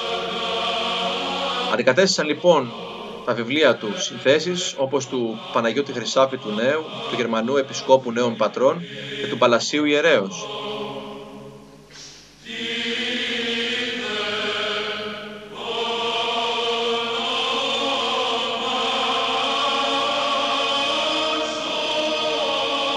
Ο Πέτρος λοιπόν έπαιζε ταμπουρά και νέοι. Δεν μπορούμε να είμαστε σίγουροι βέβαια αν έπαιζε ταμπούρ ή ταμπουρά, γιατί μιλάμε για δύο διαφορετικά όργανα τα οποία παίζουν σε δύο τελείως διαφορετικά ρεπερτόρια. Μπορούμε όμως να υποθέσουμε ότι ήταν ένα είδος ταμπούρ. Το νέοι φυσικά το έμαθε κοντά στους Δερβίσιδες, στη Σμύρνη και μετέπειτα στην Κωνσταντινούπολη στο Πέρα Τεκέ.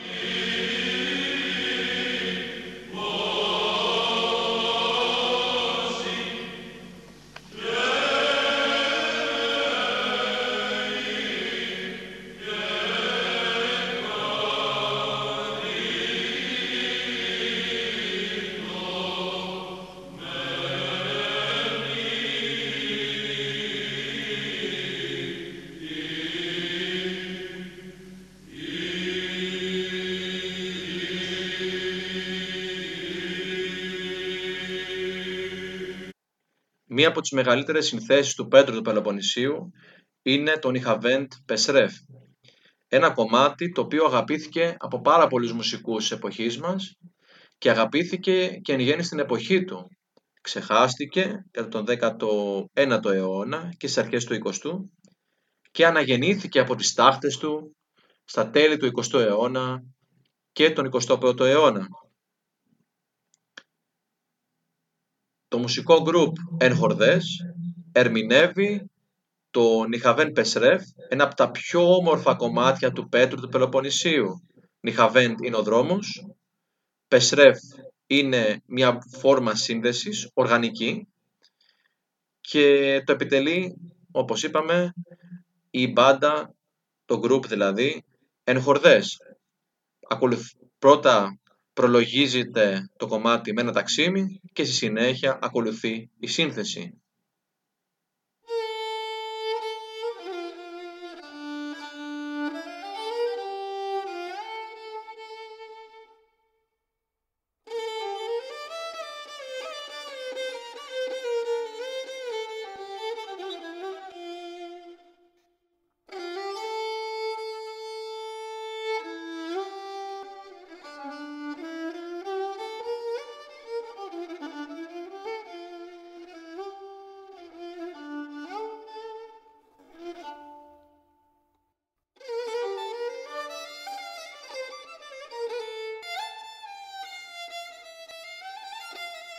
Βρισκόμαστε πάντα στο Poets Radio, στο ραδιόφωνο της ποίησης και του πολιτισμού. Το ραδιόφωνο που αναδεικνύει τον πολιτισμό.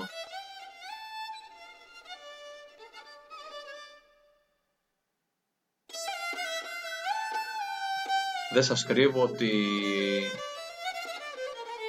όταν ήμουν μικρός πάντα ήθελα να ακούσω ένα ράδιο το οποίο να είχε δώσει πολιτισμού, να ήταν καθαρά δηλαδή πολιτισμικό και επιμορφωτικό. Να μπορεί κανείς να μαθαίνει από αυτό το ράδιο. Και χαίρομαι πάρα πολύ που ακόμα ξεκινάω, γιατί είναι η δεύτερη εκπομπή μου, που ξεκινάω και εγώ αυτό το ταξίδι μαζί σας.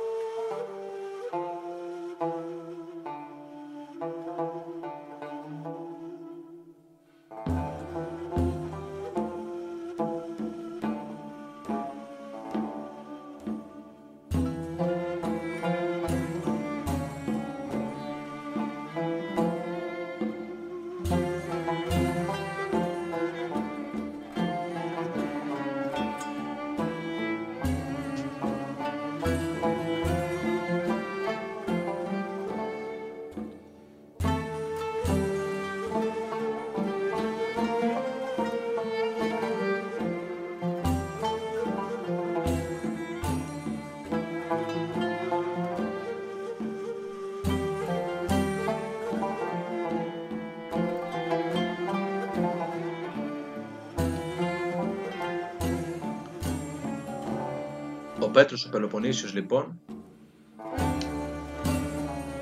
δίδαξε τουρκική μουσική, οθωμανική μουσική δηλαδή καλύτερα, σύμφωνα με τη μαρτυρία του Φέτης στο βιβλίο του Histoire Générale de la Musique το 1869, με αποκορύφωμα να διδάξει τον Αντουάν Μουράτ, που ήταν τότε διερμηνέας της Πρωσικής Πρεσβείας στην Κωνσταντινούπολη. Δίδαξε επίσης εκκλησιαστική μουσική στην δεύτερη μουσική σχολή μετά την άλωση της πόλης, που ιδρύθηκε το 1776 μαζί με τον Δανιήλ Πρωτοψάλτη και τον Δομέστικο Ιάκωβο, και συγκεκριμένα την Παπαδική και το Στιχηράριο, βγάζοντας Έλληνες, Ευρωπαίους και Οθωμανούς μαθητές. Επηρέασε και την αρμένικη μουσική, καθώς δίδαξε τον Χαμπάρσουμ Λιμοντζιλιά, τον μετέπειτα εφευρέτη της μουσικής σημειογραφίας Χαμπάρσουμ, που διαδόθηκε ευρέως στην Οθωμανική Λόγια Μουσική, και πρωτοψάλτη του Αρμένικου Πατριαρχικού Ναού στο Κοντοσκάλι της Κωνσταντινούπολης. Καλύτερα να πούμε τον επηρέασε, διότι ο Χαμπάρσουμ ήταν μια πολύ μεγάλη προσωπικότητα της εποχής. Η επιρροή του Πέτρου είναι εμφανέστατη. Επηρέασε και ακόμη, επηρεάζει βέβαια, επηρεάζει βαθιά την ιεροψαλτική διανόηση μέχρι και σήμερα. Τα μέλη του ακούγονται ακόμη και σήμερα στις εκκλησίες. Φανταστείτε δηλαδή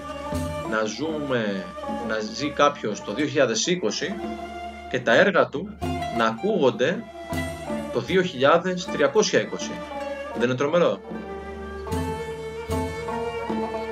Θεωρείται από πάρα πολλούς ακαδημαϊκούς η τέταρτη πηγή της βυζαντινής μουσικής, μπροστά από τους Ιωάννη Δαμασκηνό, Ιωάννη Κουκουζέλη και Ιωάννη Κλαδά. Εγώ πάλι βέβαια, σαν Γιώργος Καραζέρης, θα έβαζα και τη μεγάλη τετρανδρία των μέσων του 17ου αιώνα, Παναγιώτη Χρυσάβη τον Νέο, Γερμανών Νέων Πατρών, Παλάσιο Ιερέα και Πέτρο Μπερεκέτη.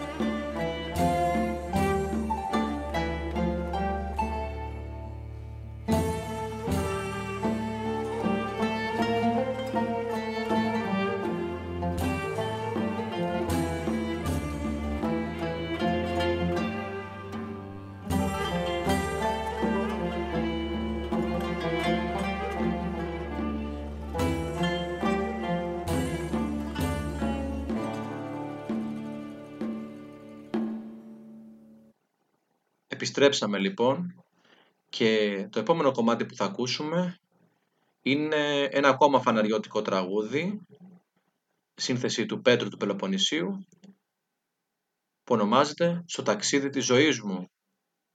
Ένα εξαιρετικό κομμάτι και πάρα πολύ γνωστό κομμάτι σε αυτούς φυσικά που ασχολούνται με τα φαναριώτικα τραγούδια. Το μέλος και τα γράμματα είναι του Πέτρου του Πελοποννησίου. Η μουσική επιτελείται πάλι από την μπάντα Ενχορδές.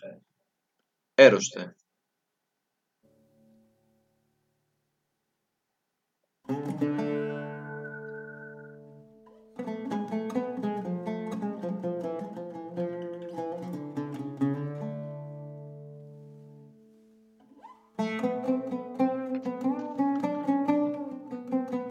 Υπάρχουν λοιπόν πάρα πολλές ανέκδοτες ιστορίες για τον Πέτρο τον Πελοποννήσιο και νομίζω ότι έχει και το ανάλογο ενδιαφέρον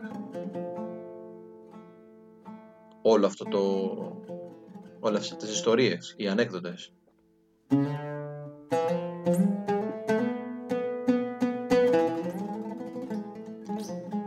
Ο Πέτρος λοιπόν κηρύχθηκε υπό τον τίτλο Χότζα και σύμφωνα λοιπόν με τις μαρτυρίες που έχουμε, δεν πραγματοποιούταν καμία σύνθεση χωρίς την άδειά του στο Οθωμανικό παλάτι. Από εκεί μπορούμε να καταλάβουμε το στάτους και τον αντίκτυπο του Πέτρου στο Οθωμανικό παλάτι, ακόμα και στο Σουλτάνο. Επίσης, από τους Δερβίσιδες ονομαζόταν Χρσίζ, δηλαδή κλέπτης, καθώς μπορούσε να καταγράψει στο χαρτί οποιαδήποτε μελωδία ακούγοντάς την μόνο μία φορά.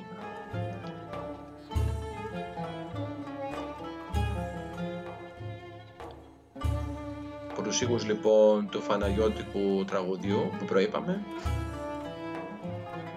το έτος 1770, τρεις Οθωμανοί μουσικοί, τρεις Κανεντέδες, τρεις τραγουδιστές, ταξίδεψαν από την Περσία στην Κωνσταντινούπολη για να παίξουν ένα κομμάτι που εκείνοι συνέθεσαν για την εορτή του Μπαϊραμιού προς τιμή του Σουλτάνου στο Οθωμανικό παλάτι, γνωστό και ως Τόπκαπι. Τότε λοιπόν οι αυλικοί του παλατίου εθεώρησαν προσβολή να παιχτεί το ένα μουσικό κομμάτι κατά τη διάρκεια της εορτής του Μπαϊραμιού προς τον Σουλτάνο και κατ' επέκταση ζήτησαν την άποψη του Πέτρου. Ο Πέτρος συμβούλευσε τους αυλικούς να κατάσχουν αυτό το κομμάτι, αλλά με έναν διαφορετικό τρόπο. Είπε ο Πέτρος στους Δερβίσιδες που βρίσκονταν στο Πέρα Τεκέ, στην περιοχή του Πέρα της Κωνσταντινούπολης, να προσκαλέσουν δήθεν τους 3 Πέρσες μουσικούς για να γευματίσουν μαζί τους. Όταν λοιπόν πήγαν οι Πέρσες μουσικοί στο Πέρα Τεκέ, στους Δερβίσιδες, αφού έφαγαν όλοι μαζί, οι Δερβίσιδες παρακάλεσαν τους 3 Πέρσες μουσικούς να παίξουν το κομμάτι που θα έπαιζαν μπροστά στο Σουλτάνο την ημέρα του Μπαϊραμιού. Εκείνοι με χαρά έπαιξαν το κομμάτι και αφού είδαν ότι έρχονταν κι άλλοι Δερβίσιδες για να ακούσουν το κομμάτι τους, το παίξανε 3 φορές. Κατά τη διάρκεια όμως της επιτέλεσης του κομματιού που παίξαν οι Πέρσες, ο Πέτρος ήταν κρυμμένος και αφού άκουσε το κομμάτι 3 φορές, το κατέγραψε σε βυζαντινή μουσική σημειογραφία, δηλαδή βυζαντινές νότες στο χαρτί. Στη συνέχεια ο Πέτρος έφυγε και εισήλθε στον Τεκέ από την κανονική πόρτα, χωρίς να είναι κρυμμένος δηλαδή, και όλοι φώναξαν «Έρχεται ο δάσκαλος, Χοτζάγγελιο».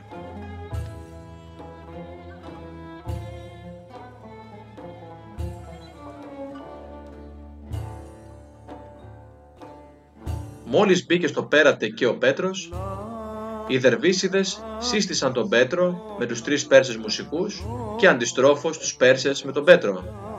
Προς τιμήν του διδάσκαλου Πέτρου, οι Πέρσες ξαναέπαιξαν για 4η φορά το κομμάτι που συνέθεσαν προς τιμήν του Σουλτάνου για την εορτή του Μπαϊραμιού. Ο Πέτρος τότε με σοβαρότητα είπε στους 3 Πέρσες μουσικούς ότι το κομμάτι που έπαιξαν είναι σύνθεση του ιδίου, του Πέτρου δηλαδή του Πέτρου, και κατηγόρησε τους 3 Πέρσες μουσικούς ότι διδάχθηκαν το κομμάτι που έπαιξαν από τους μαθητές του στην Αραβία και στην Περσία. Κατηγόρησε ο Πέτρος τους 3 Πέρσες μουσικούς πως εκείνοι έκλεψαν μια σύνθεση του Πέτρου και την παρουσίασαν σαν δική του σύνθεση. Οι Πέρσες αντέδρασαν και είπαν πως η σύνθεση ήταν δική τους και πως μόχθησαν πολύ για αυτή.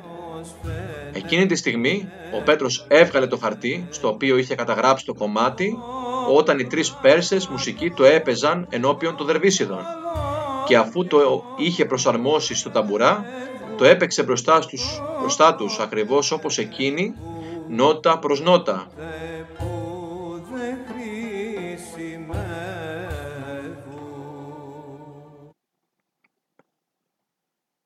Μόλις λοιπόν τελείωσε το κομμάτι ο Πέτρος, οι 3 Πέρσες μουσικοί έγιναν έξαλλοι και ο ένας έσπασε τον ταμπουρά του Πέτρου, ενώ ο δεύτερος κατάλαβε τον δόλο που υπήρχε.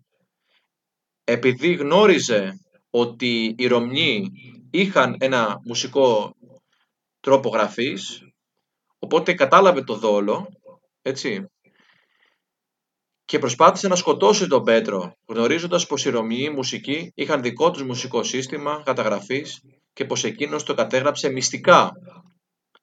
Οι Δερβίσιδες, βλέποντας την αγριότητα των 3 Περσών, τους συνέλαβαν, τους έδεσαν τα χέρια και τους φυλάκισαν σε ένα από τα σκοτεινά δωμάτια του Πέρα Τεκέ.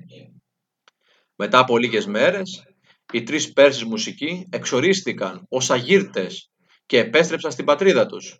Με αυτόν τον τρόπο, ο Πέτρος έσωσε την υπόλοιψη των μουσικών της Κωνσταντινούπολης, καθώς ήταν απαγορευμένη η επιτέλεση μουσικών κομματιών στην εορτή του Μπαϊραμιού και ειδικά μπροστά στο Σουλτάνο.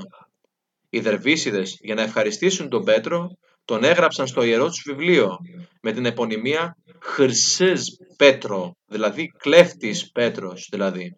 Επίσης, το όνομά του χαράχθηκε και πάνω στο δεύτερο μαυσολείο στην εσωτερική πύλη του μοναστηριού του Πέρα, πράγμα που μπορεί να διακρίνει κανείς μέχρι σήμερα στην πόλη.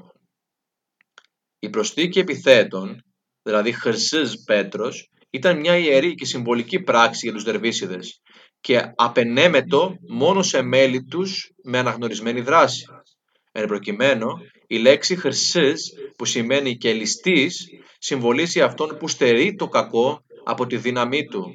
Αυτό το περιστατικό το κατέγραψε πρώτος ο Κυριάκος Φιλοξένης ο Εφέσιος στα μέσα του 19ου αιώνα, στο ανέκδοτο βιβλίο του «Λεξικών των ενδόξων μουσικών» και το δημοσίευσε ο Γεώργιος Παπαδόπουλος την ίδια περίοδο στο βιβλίο του «Συμβολέ εις την ιστορία της παροιμήν εκκλησιαστικής μουσικής» του 1890 και ύστερα στο επόμενο βιβλίο του «Ιστορική επισκόπησης της Βυζαντινής εκκλησιαστικής μουσικής» το 1904. Το επόμενο κομμάτι που θα ακούσουμε είναι πάλι σύνθεση του Πέτρου του Πελοποννησίου, με συγχωρείτε. Είναι ένα προήμιον, δηλαδή μια εισαγωγή, μια μακρά εισαγωγή σε ήχο πλάγιο τετάρτου ή αλλιώς οθωμανιστή μακάμ ράστ. Έρωστε.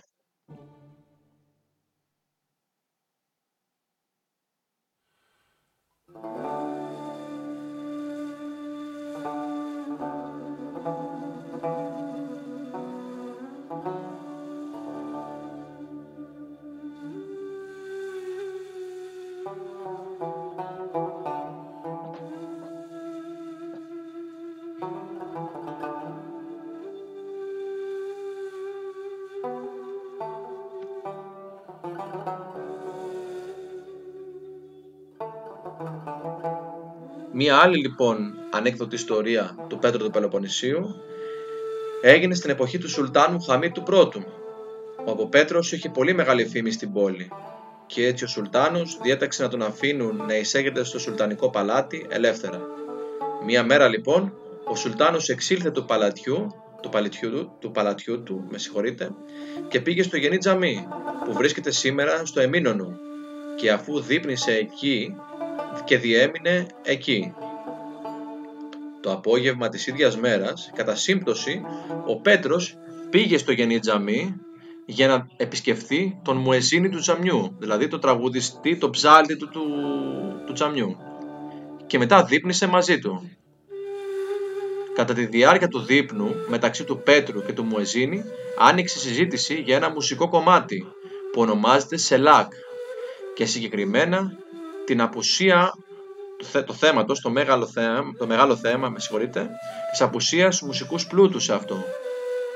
Ο Πέτρος λοιπόν μετά από ευθυμία τραγούδισε το συγκεκριμένο κομμάτι σε διαφορετικό μακάμι και με εντελώς διαφορετικό τρόπο μπροστά στο μουεζίνι. Ο μουεζίνις πρότεινε στον Πέτρο να πει το κομμάτι Σελάκ στο μιναρέ, να ανέβει δηλαδή πάνω στο μιναρέ και να το πει εκεί, αλλά εκείνος αρνήθηκε. Έπειτα όμως ο μουεζίνις υποχρέωσε με το ζόρι τον Πέτρο να ανέβει στο μιναρέ και να τραγουδήσει εκεί το Σελάκ. Αφού λοιπόν ο Πέτρος τραγούδισε εν τέλει το Σελάκ από το μιναρέ, αναχώρησε από το Γενή Τζαμί και πήγε στο φανάρι.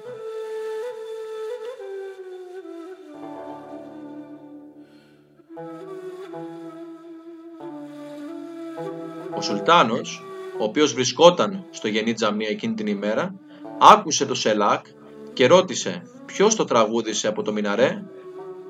Μαθαίνοντας ο Σουλτάνος όμως ότι ήταν ο Πέτρος αυτός που τραγούδισε το Σελάκ και θεωρώντας το ιεροσυλία, διότι ήταν χριστιανός και δεν ήταν μουσουλμάνος, πήγε στο Οικουμενικό Πατριαρχείο στο φανάρι και διέταξε τη σύλληψη του Πέτρου για βλασφημία. Έπειτα διέταξε να τον φέρουν στο θρησκευτικό δικαστήριο του Σεϊχιούλ Ισλάμ, που ήταν αρμόδιο για την επίλυση διαφορών θρησκευτικής φύσεως. Κατά τη διάρκεια της δίκης, ο Πέτρος δεν μιλούσε, αλλά παρίστανε τον τρελό και φρενοβλαβή, κοιτάζοντας πάνω κάτω την αίθουσα και παραμιλώντας. Βλέποντας τη συμπεριφορά του Πέτρου, ο Σουλτάνος είπε «Αχ, βαχ, τρελάθηκε ο ταλέπορος» και διέταξε να τον στείλουν στο φρενοκομείο μαζί με τους άλλους ψυχοπαθείς και αρρώστους στο Αιγρή Καπί στην πόλη, με την προϋπόθεση πως δεν θα του παράσχουν ούτε χαρτί ούτε μελάνι, αλλά οτιδήποτε άλλο ήθελε εκτός από αυτά τα δύο, δηλαδή χαρτί και μελάνι. Αλλά ο Πέτρος, όντας πολυμήχανος, είπε στους μαθητές του να του φέρουν κρυφά χαρτί και βύσσινο. Τα βύσσινα τα έλειωσε και με αυτά και το χαρτί έγραψε το πάρα πολύ γνωστό αργό πασαπνοάριο, πασαπνοή δηλαδή, σε ήχο πλάγιο του Δευτέρου ή αλλιώς Hijaz, το οποίο ονομάζεται και βυσσινόγραφον. Μετά δε από 40 μέρες επετράπη να εξέλθει από το φρενοκομείο ο δίθεν τρελός Πέτρος και να συνεχίσει τις υποχρεώσεις του στον Πατριαρχικό Ναό αλλά και στο Σουλτανικό Παλάτι.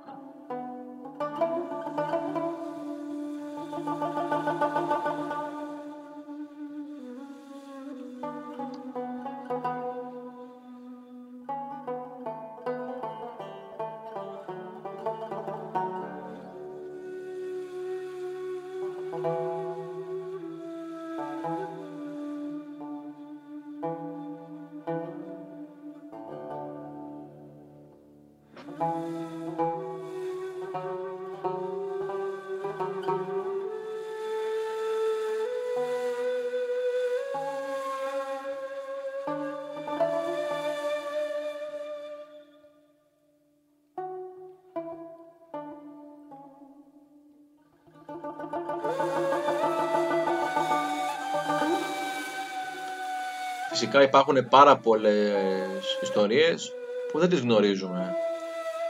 Δυστυχώς καταγράφτηκαν μόνο 2 ιστορίες. Μόνο 2 ιστορίες από τον Πέτρο τον Πελοποννήσιο, τον τεράστιο συνθέτη, μουσικό, ψάλτη, τι άλλο μπορεί να του προσάψει κανείς. Πώς δηλαδή ένας χωρικός από τη Λακωνία κατάφερε να φτάσει στα υψηλότερα κλιμάκια και στην καταξίωση, στην βασιλίδα των πόλεων, στην Κωνσταντινούπολη.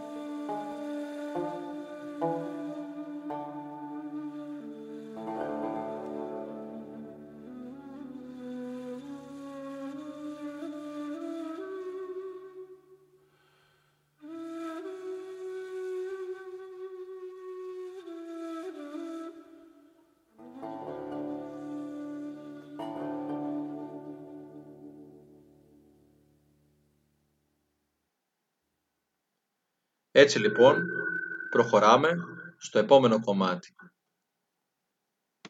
το οποίο βρίσκεται στον ίδιο δίσκο, το οποίο ονομάζεται «Τι σκληρότης είναι φως μου».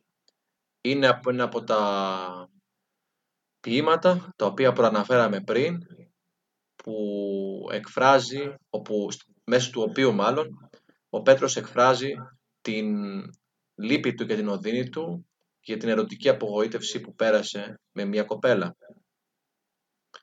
Ακούμε λοιπόν το κομμάτι αυτό, το οποίο και η ποίηση και η μουσική είναι του Πέτρου του Πελοποννησίου.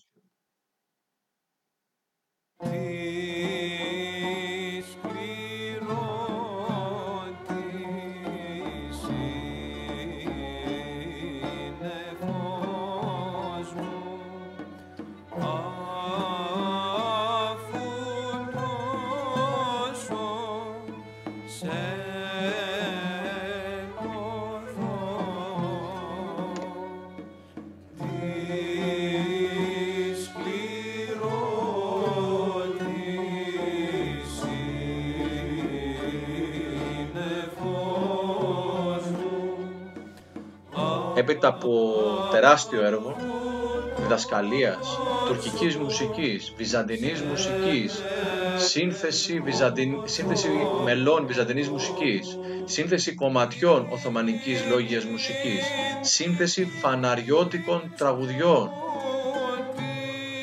ανάδειξη και διάσωση του ανατολικού, του οθωμανικού, οθωμανικού λόγιου ρεπερτορίου, του βυζαντινού εκκλησιαστικού ρεπερτορίου, διάσωση πολύ μεγάλου όγκου φαναριώτικων τραγουδιών,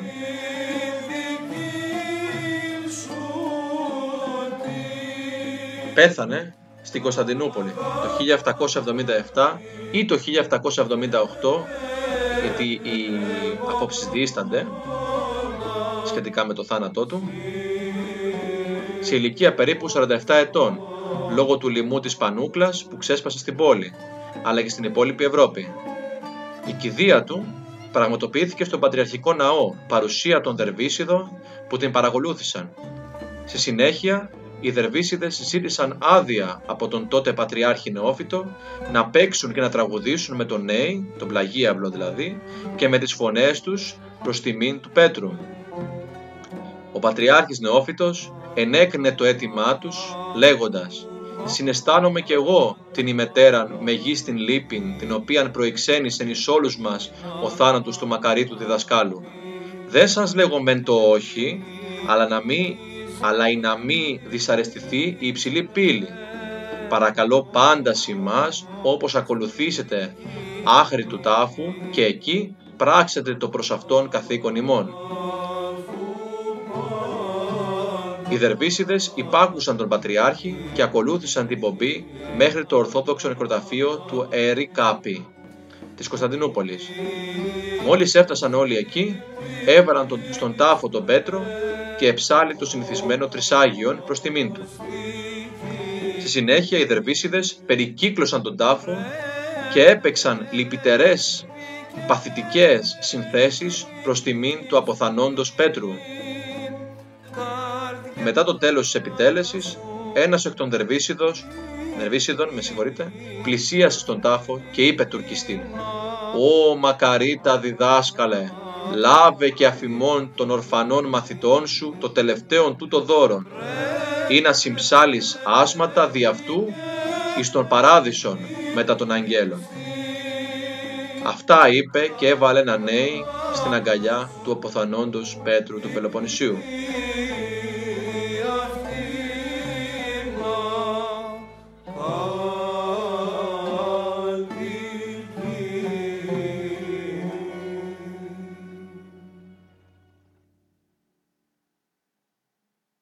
Έτσι λοιπόν πέθανε ο Πέτρος ο Πελοποννήσιος με τιμές και όπως του άξιζε, με το σεβασμό που του άξιζε, διότι συνέβαλε τα μέγιστα σε 3 διαφορετικές μουσικές παραδόσεις. Ο Ιάκωβος ο Πρωτοψάλτης, προς τιμήν του Πέτρου του Πελοποννησίου, μετά το θάνατό του, έγραψε το παρόν ποίημα, την ειδήφωνον μουσικής αηδώνα, ασματικών τέτικα της Εκκλησίας, των μουσικών νουν όν εγνώρισε τέχνη, άλλων μελωδών λαμπαδάριων Πέτρων. Παράλληλα, έχει γραφτεί τη σημερινή εποχή, πάρα πολύ πρόσφατα, ένα βιβλίο του Ευαγγέλου Θεοδόρου περί του Πέτρου του Πελοποννησίου, ένα μυθιστόρημα 600 σελίδων, το οποίο έχει τίτλο «Πέτρος ο Πελοποννήσιος, μυθιστορηματική βιογραφία», όπως συγγραφέας αναμειγνύει την αλήθεια με το μύθο και καταγράφει τη βιογραφία του διδασκάλου Χότζα Πέτρου του Πελοποννησίου, συνδυάζοντας αληθινά περιστατικά, τις κοινωνικές αντιλήψεις της εποχής, καθώς και διάφορες προσωπικές πινελιές. Υπάρχει ολόκληρη συνέντευξη του κυρίου Ευάγγελου Θεοδόρου στην ιστοσελίδα Πεμπτουσία, ο οποίος μιλά αναλυτικά για το βιβλίο του σε μία εφόλησης ύλης συνέντευξη. Θα επιλέξουμε λοιπόν σήμερα να τελειώσουμε την εκπομπή μας με την πινελιά του κυρίου Θεοδόρου που προαναφέραμε πριν, όπου εκφράζει ακριβώς τη ζωή του Πέτρου του Πελοποννησίου. Πώς κατάφερε από ένα χωριό της Λακωνίας να εξυψωθεί και να κατακτήσει την κορυφή.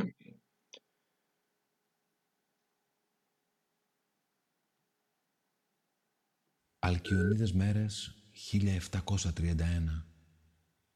Σε ένα άσημο χωριό της Πελοποννήσου γεννιέται ένα παιδί από ρίζα άγνωστη και φυλή σκλαβωμένη.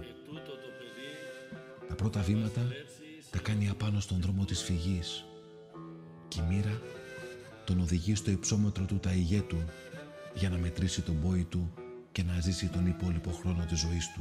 Μα ποιος είπε πως στη ζωή υπάρχει πεπρωμένο? Ο Πελοποννήσιος περπάτησε την πλατιά οδό της μουσικής, την ανάσα του ίδιου του Θεού. Στην Σμύρνη ερωτεύτηκε την τέχνη του διακόνου Θεοδόσιου και εκείνη του Δερβίση Μπέερουζ και έκανε γάμο και με τις δυο σε μια συζυγία ακέραιη και τίμια. Και όταν η ανάσα του Θεού τον έφερε στην πόλη, έβαψε με βύσσινα το όνομά του στα κατάστιχα της προαιώνιας τέχνης. Στην Μητρόπολη της Ανατολής, κάτω από τρούλους και πάνω σε μιναρέδες, αναδείχθηκε ο πολυγραφότερος μουσικός του καιρού του. Παρέδωσε τέχνη δωρική, μυσταγωγική και έντεχνη, ικανή να πάρει από το χέρι την ψυχή και να την οδηγήσει με ασφάλεια στο φως. Και αφού έζησε την δόξα που του έπρεπε, έφυγε νωρίς, με έναν πλαγίαυλο χαρισμένο από τους Δερβίσιδες για να ψάλει άσματα μαζί με τους αγγέλους. Ένα πραγματικά συγκινητικό μήνυμα του κυρίου Θεοδόρου και πιστεύω ότι αξίζει να διαβάσει κανείς το βιβλίο του. Εδώ λοιπόν τελειώνει και η σημερινή μας εκπομπή στο μουσικό σταυροδρόμι Ανατολής και Δύσης. Είμαι ο Γιώργος Καραζέρης και ήμασταν μαζί για το 2ωρο που μας πέρασε. Κάθε Κυριακή λοιπόν θα είμαστε μαζί από τις 7 έως τις 9 σε ένα ταξίδι με διαφορετικές θεματολογίες, μουσικές, ιστορικές και με χαρακτήρα επιμορφωτικό αλλά και έτσι συναισθηματικό θα έλεγα, και ελπίζω να σας άρεσε όλο το ταξίδι που κάναμε σήμερα. Ο Πέτρος ο Πελοποννήσιος ήταν ένας από τους μεγαλύτερους συνθέτες της εποχής του. Πέρασε από δυσβάσταχτα εμπόδια. Η ζωή δεν το έπαιξε, δεν τον βοήθησε πολύ. Και όμως, παρόλο που μεγάλωσε και ήταν άτυχος και μεγάλωσε στη Λακωνία, σε μια πάρα πολύ φτωχή οικογένεια, σε μια πάρα πολύ φτωχή οικογένεια, κατάφερε με τη δουλειά του και με την θέλησή του να φτάσει στην κορυφή. Και εγώ θα βάλω ένα δίλημμα σήμερα, ή μάλλον θα πω τη σκέψη μου. Εάν ο Πέτρος σε αυτές τις πάρα πολύ δύσκολες βιωτικές καταστάσεις, βιωτικά επίπεδα ζωής, κατάφερε να κατακτήσει την κορυφή, τότε εμείς που ζούμε με τα κινητά μας τηλέφωνα, με τα λάπτοπ, με όλα τα κομφόρ της εποχής μας, γιατί δεν μπορούμε να αφιερώσουμε και να ασχοληθούμε λιγάκι με τον πολιτισμό μας, που δεν έχουμε τις δυσκολίες που έχει ο Πέτρος? Μήπως λοιπόν και εμείς πρέπει να ασχοληθούμε λίγο περισσότερο με τον πολιτισμό? Έτσι, μια τροφή για σκέψη. Μια τροφή προς σκέψη από εμένα. Σας ευχαριστούμε πάρα πολύ που ήσασταν και σήμερα μαζί μου και σας περιμένω ξανά την επόμενη Κυριακή στις 7 η ώρα μόνο στο Poets Radio, στο ραδιόφωνο της ποίησης και του πολιτισμού. Το μόνο ραδιόφωνο βασικά που προάγει τον πραγματικό πολιτισμό, τον πολιτισμό που αξίζουμε. Γεια σας.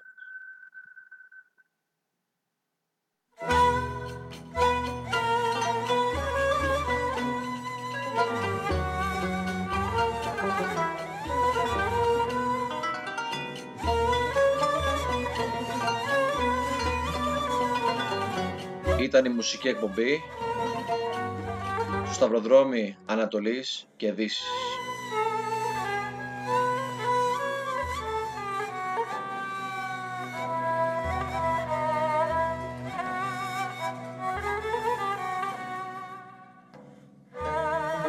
Μέχρι το επόμενο ταξίδι,